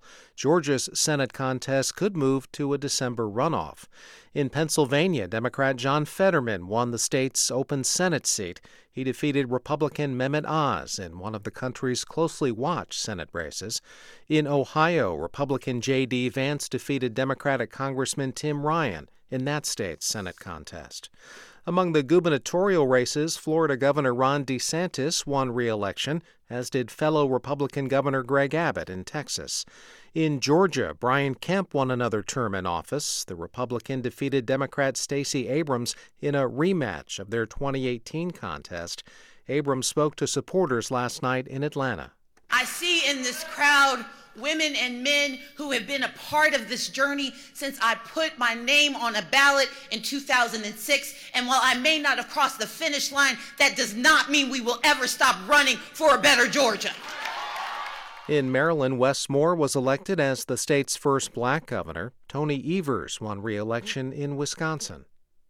This is NPR News from Washington. From WBUR in Boston, I'm Rupa Shenoy. Maura Healey will be the next governor of Massachusetts. She defeated Republican Jeff Deal by a wide margin in yesterday's election. Healey is the first woman elected governor of the state. She'll also be the first openly lesbian elected governor in the country. In her victory speech last night, Healey vowed to address the higher costs of living and improvements needed in transportation and education. The people of Massachusetts tonight have given us a historic opportunity and a mandate to act. So we're going to ignore the noise. We're going to focus every day on making a positive difference in people's lives. Salem Mayor Kim Driscoll will become the state's next lieutenant governor. Andrea Campbell was elected attorney general. She'll be the first black woman to serve in that post. Right now, 3 of the state's 4 ballot questions remain too close to call. That includes the so-called millionaire's tax and the decision whether to repeal a new law allowing anyone to apply for a driver's license regardless of their immigration status. The only one that's called right now is question 2. Voters approved a measure requiring dental insurance companies to spend a certain amount on patient care. All 9 members of the state's congressional delegation were reelected. Only 8 of the 9 Democratic incumbents faced Republican opposition. In New Hampshire, Republican Governor Chris Sununu won re-election to serve a 4th term. He beat Democrat Tom Sherman by nearly 15 percentage points. Democratic U.S. Senator Maggie Hassan has held on to her seat. She beat Republican challenger Don Bolduc. Democratic Congressman Chris Pappas and Congresswoman Ann McLean Custer both won their re-election bids. For more results from across New England, check out WBUR.org. And a reminder that Morning Edition will be with you through 10 this morning for more analysis of the midterm elections. It's 8:33. We're funded by you, our listeners, and by Merrimack College, committed to providing teachers with MED degrees, credentials, and personalized career-long mentoring. Online.merrimack.edu. Tonight at the Garden, it's the Celtics against the Detroit Pistons. Through 10 games so far this season, the C's are 7-3. In your forecast, clear skies and low 50s today. Still clear tonight, and it'll fall to around 40. Sunny again tomorrow in the low 60s. And then we end the week with a cloudy day near 70 with a chance of rain. It's 39 degrees in Boston at 8:34.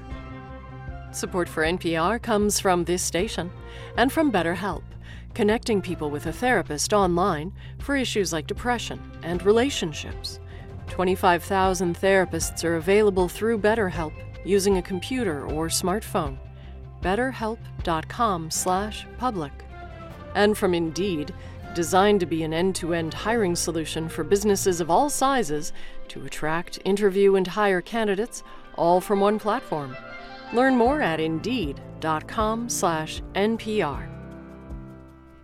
It's Morning Edition from NPR News. I'm Rachel Martin. And I'm Steve Inskeep. Good morning. Republicans made some gains in this midterm election. They may yet capture the House or Senate or both, but they were denied the big wins many had expected, even though in many cases Republicans were the ones who made the rules for this election.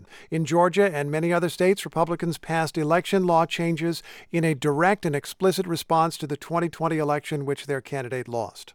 Professor Scott Schroffnagel is a political science professor at Northern Illinois University. He specializes in election law. Welcome to the program. Glad to be here. Do you think that the voting laws passed over the past couple of years had any effect on the results we're seeing now?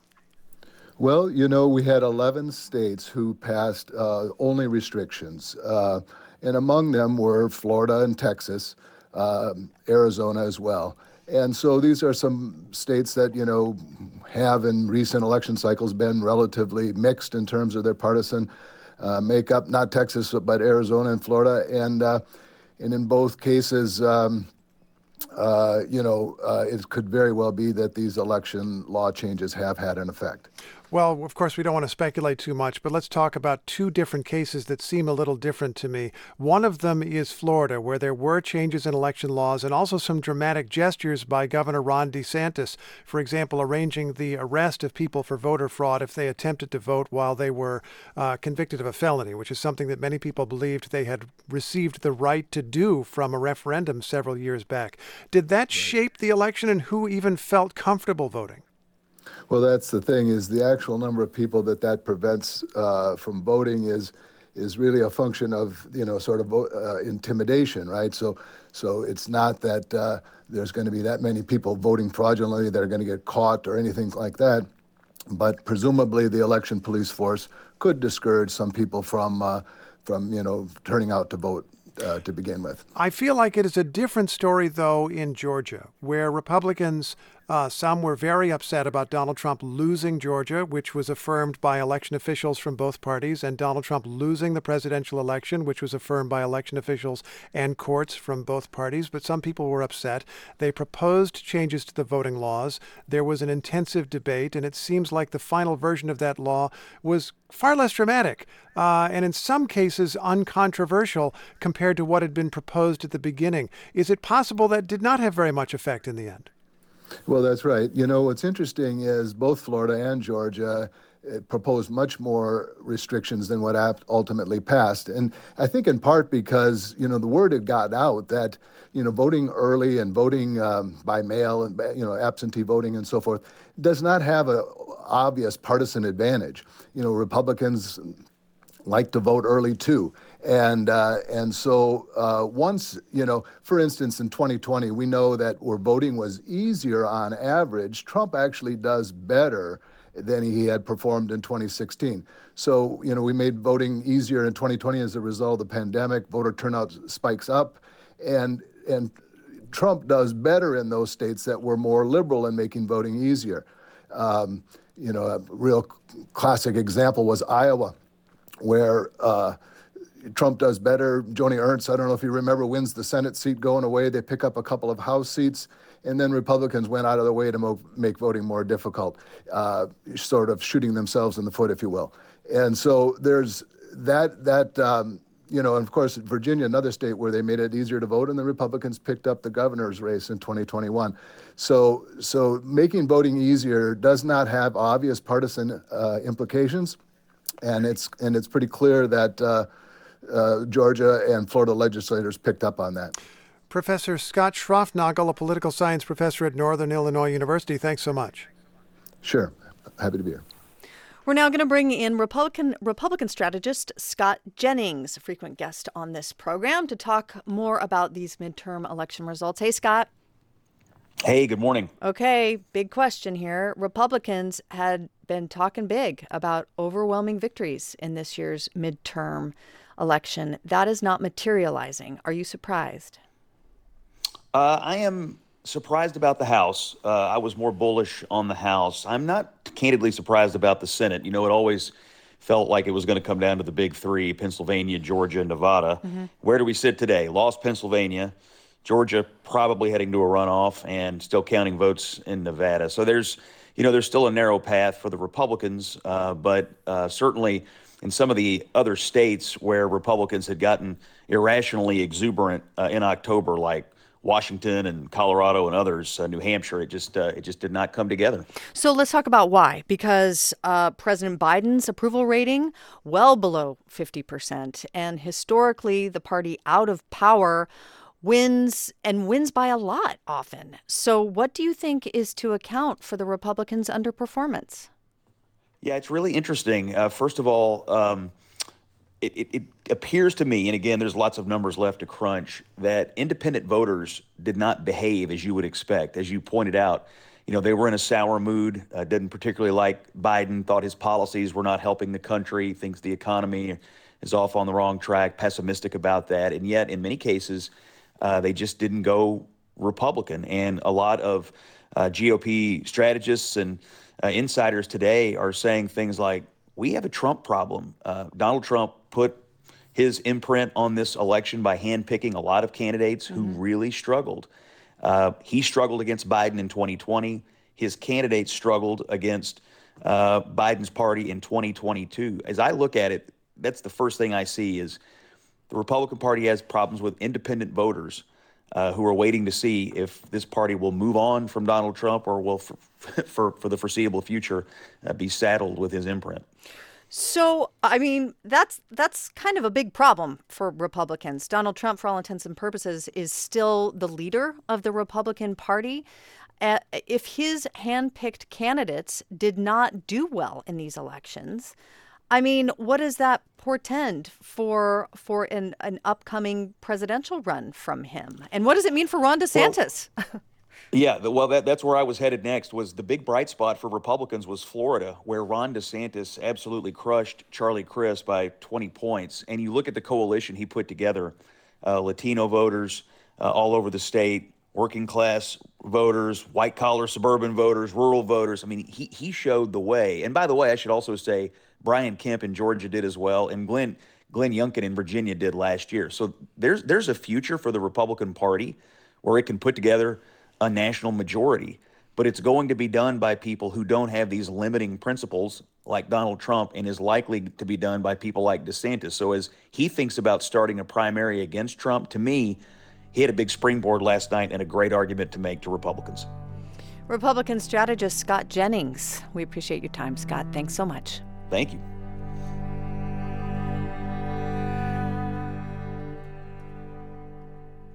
You're listening to NPR News. I'm Rupa Shenoy in Boston. We'll have an extra hour of Morning Edition today for more on the midterm elections. Up next, WBUR's Yasmin Amer reviews what's known so far about how Massachusetts voters responded to 4 state ballot questions. Right now, 3 of those questions remain too close to call. In your forecast, sunny and low 50s today, around 40 tonight, warmer tomorrow, low 60s and sunny, near 70 on Friday, but cloudy with a chance of rain. It's 39 degrees in Boston at 8:43.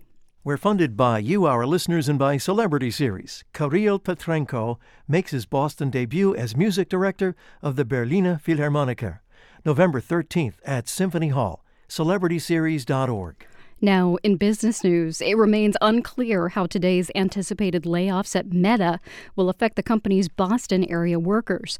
The owner of Facebook announced this morning it is laying off 11,000 people. That's about 13% of its workforce. Over 200 people were employed at Facebook's Kendall Square office as of last year.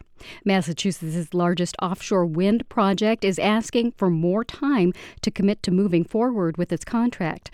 Commonwealth Wind was supposed to respond to the state by today. It now wants to wait until Monday.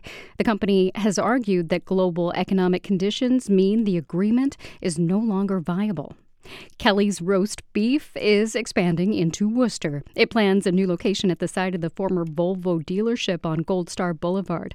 The Telegram and Gazette reports the restaurant will be part of a larger retail development slated to open by 2024. It'll be the 4th Kelly's location in the state. It's 8:44.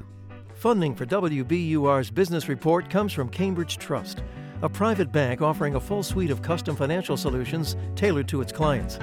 Their team provides private banking, wealth management, and commercial and innovation banking designed to power any ambition. You can visit their offices or connect online at cambridgetrust.com/way-to-wealth.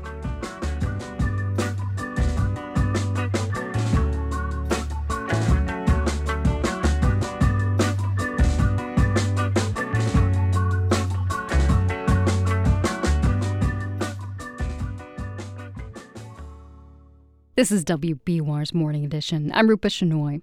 There were 4 questions on the ballot for Massachusetts voters this year, and right now 3 of those questions remain too close to call. For a breakdown of what we know and what we're still waiting to know, we're joined by WBUR's Yasmin Amer. Good morning, Yasmin. Good morning, Rupa. So let's start with what we do know this morning, and that's the result of ballot question 2, right? So that's the ballot question that asked voters about whether or not they want to require dental insurance companies to spend a certain amount on patient care. So that means at least 83 cents of every dollar paid in premiums will go to things like, cleaning your teeth. The Associated Press reports that question passed, with the yes side getting 71% of the vote. The no side only got 29%. Okay, so that's the question that's settled. Can you take us through the ones that haven't been settled so far? The really big one is question 1, so that's the so-called millionaire's tax. A yes vote on that question would impose a 4% surtax on any portion of income that's above $1 million. And right now, the yes side is ahead by 4 points. That's with about more than 80% of the precincts counted. What have you been hearing from voters on this question? So I went to poll places in Charlestown and East Boston, and most of the people I spoke to there supported it.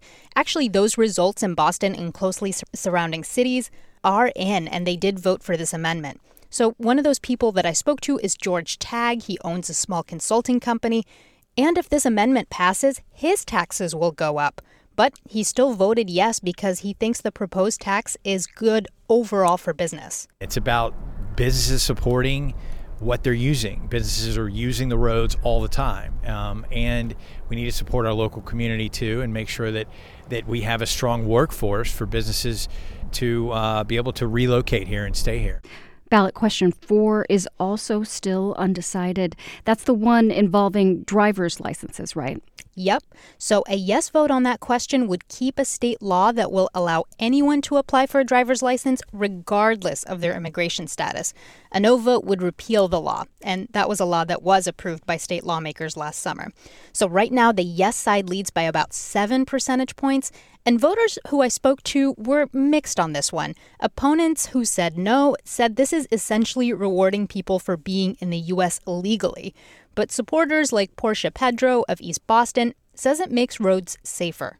I just think it's really important for people to be able to have driver's licenses. We know we have millions of people in the country who are trying to go through the system to get their paperwork, and without them being able to have licenses and interact in that way, it just creates things that are really unsafe, and makes it so that if somebody gets in an accident, they're probably more tempted to leave.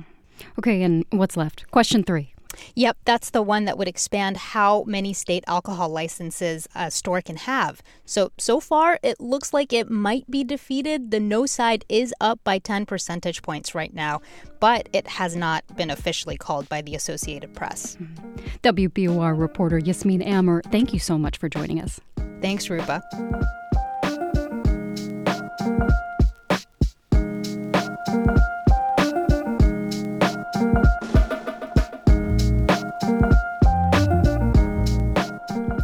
Morning Edition is going to be with you here on WBUR through 10 today to keep you up to date on the latest results, and you can always get those at WBUR.org.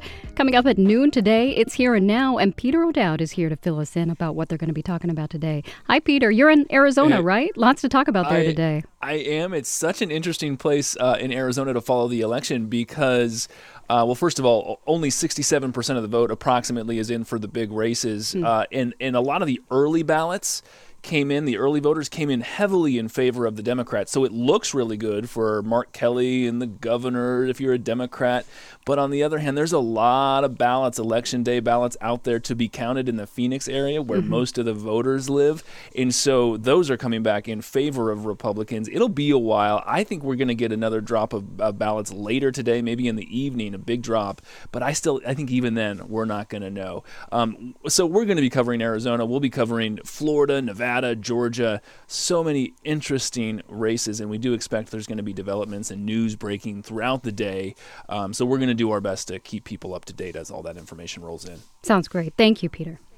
You're welcome. That's Here and Now. Today at noon, it's 8:50.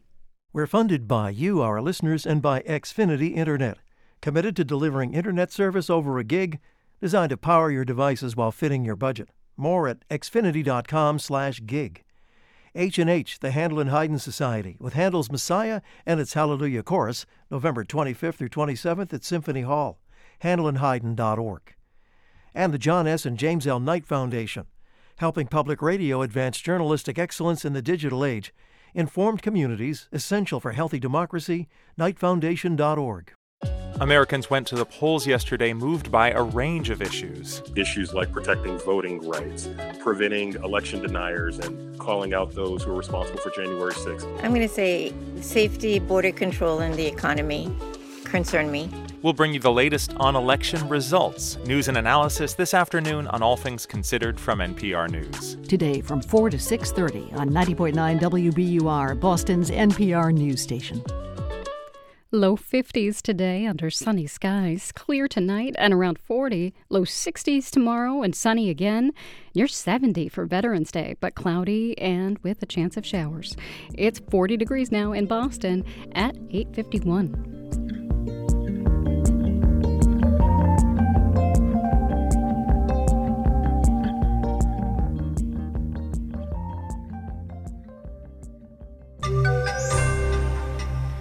Financial markets droop a bit as the ballots get counted.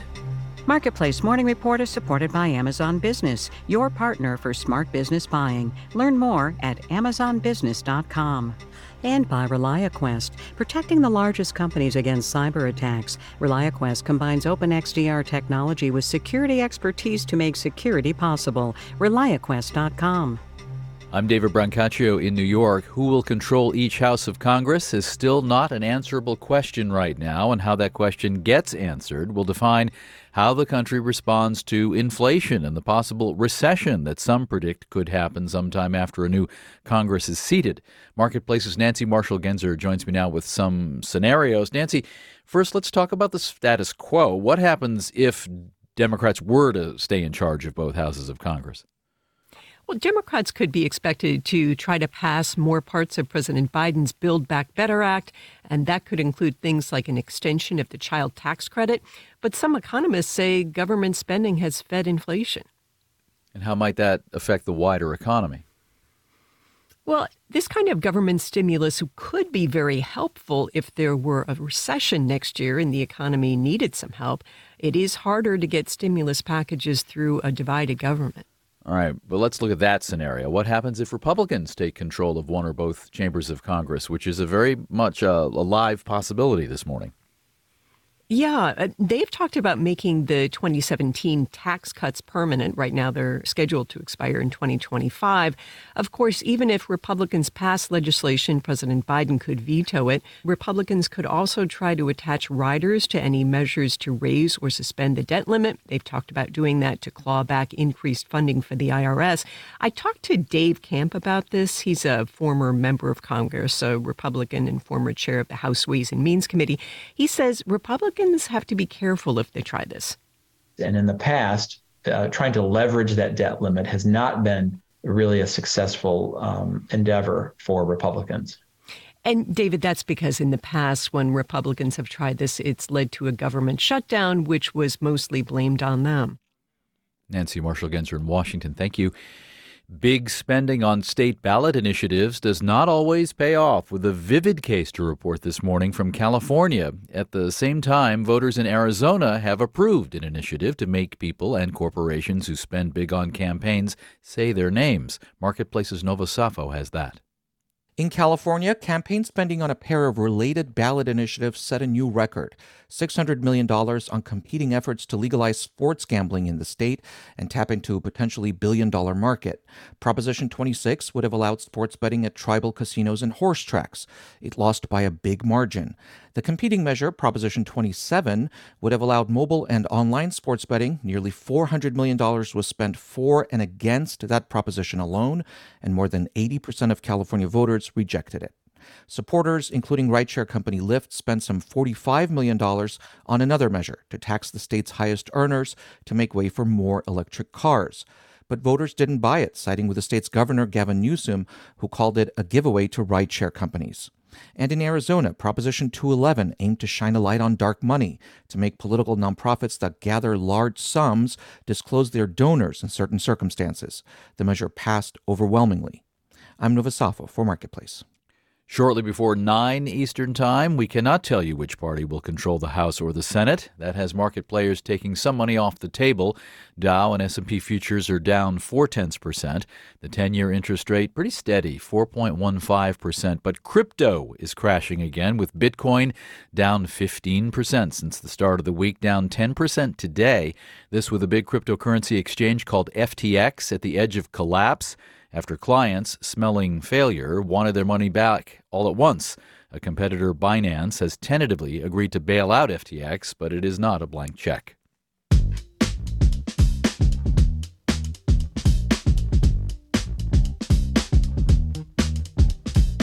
Marketplace Morning Report is supported by Avalara. Business owners have worries. Automating sales tax with Avalara helps take the worry out of things like changing tax rates or filing returns. Learn how Avalara can help take the worry out of tax compliance at avalara.com. And by Fidelity Wealth Management, helping create plans for a client's full financial picture. Fidelity.com/wealth. Investment minimums apply. Fidelity Brokerage Services, LLC. Facebook parent company Meta this morning said it's laying off 13% of its staff, about 11,000 people worldwide. Now, you can add this to the list of big tech companies cutting jobs. Twitter, Lyft, Stripe, and Salesforce have also announced cuts, and some workers aren't just losing their jobs, they could lose their right to stay in the U.S. Marketplace's Megan McCarty-Carino reports. For decades, the tech industry has relied heavily on H-1Bs, a guest worker visa for immigrants with specialized skills that's usually good for 3 years. But when H-1B holders are laid off, they have 60 days to basically find a new job or leave the country. I mean, what does that do to a person? Can you imagine? Ajay Manchanda knows the feeling. He's now a permanent resident, but was laid off 3 times while on an H-1B after attending school here and then working for almost a decade.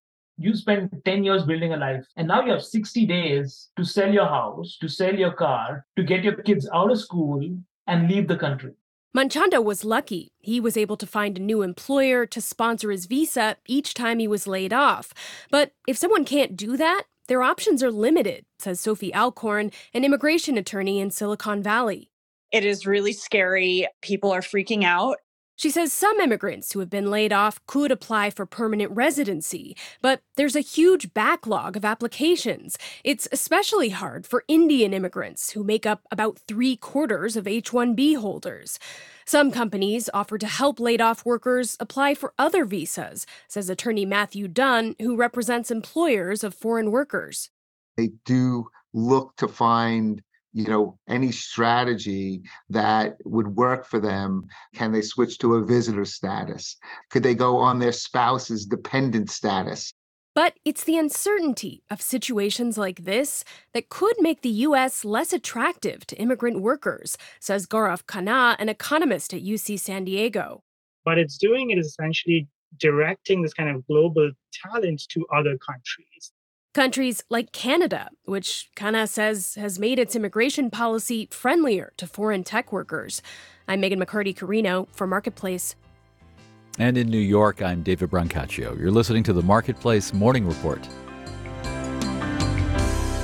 From APM, American Public Media.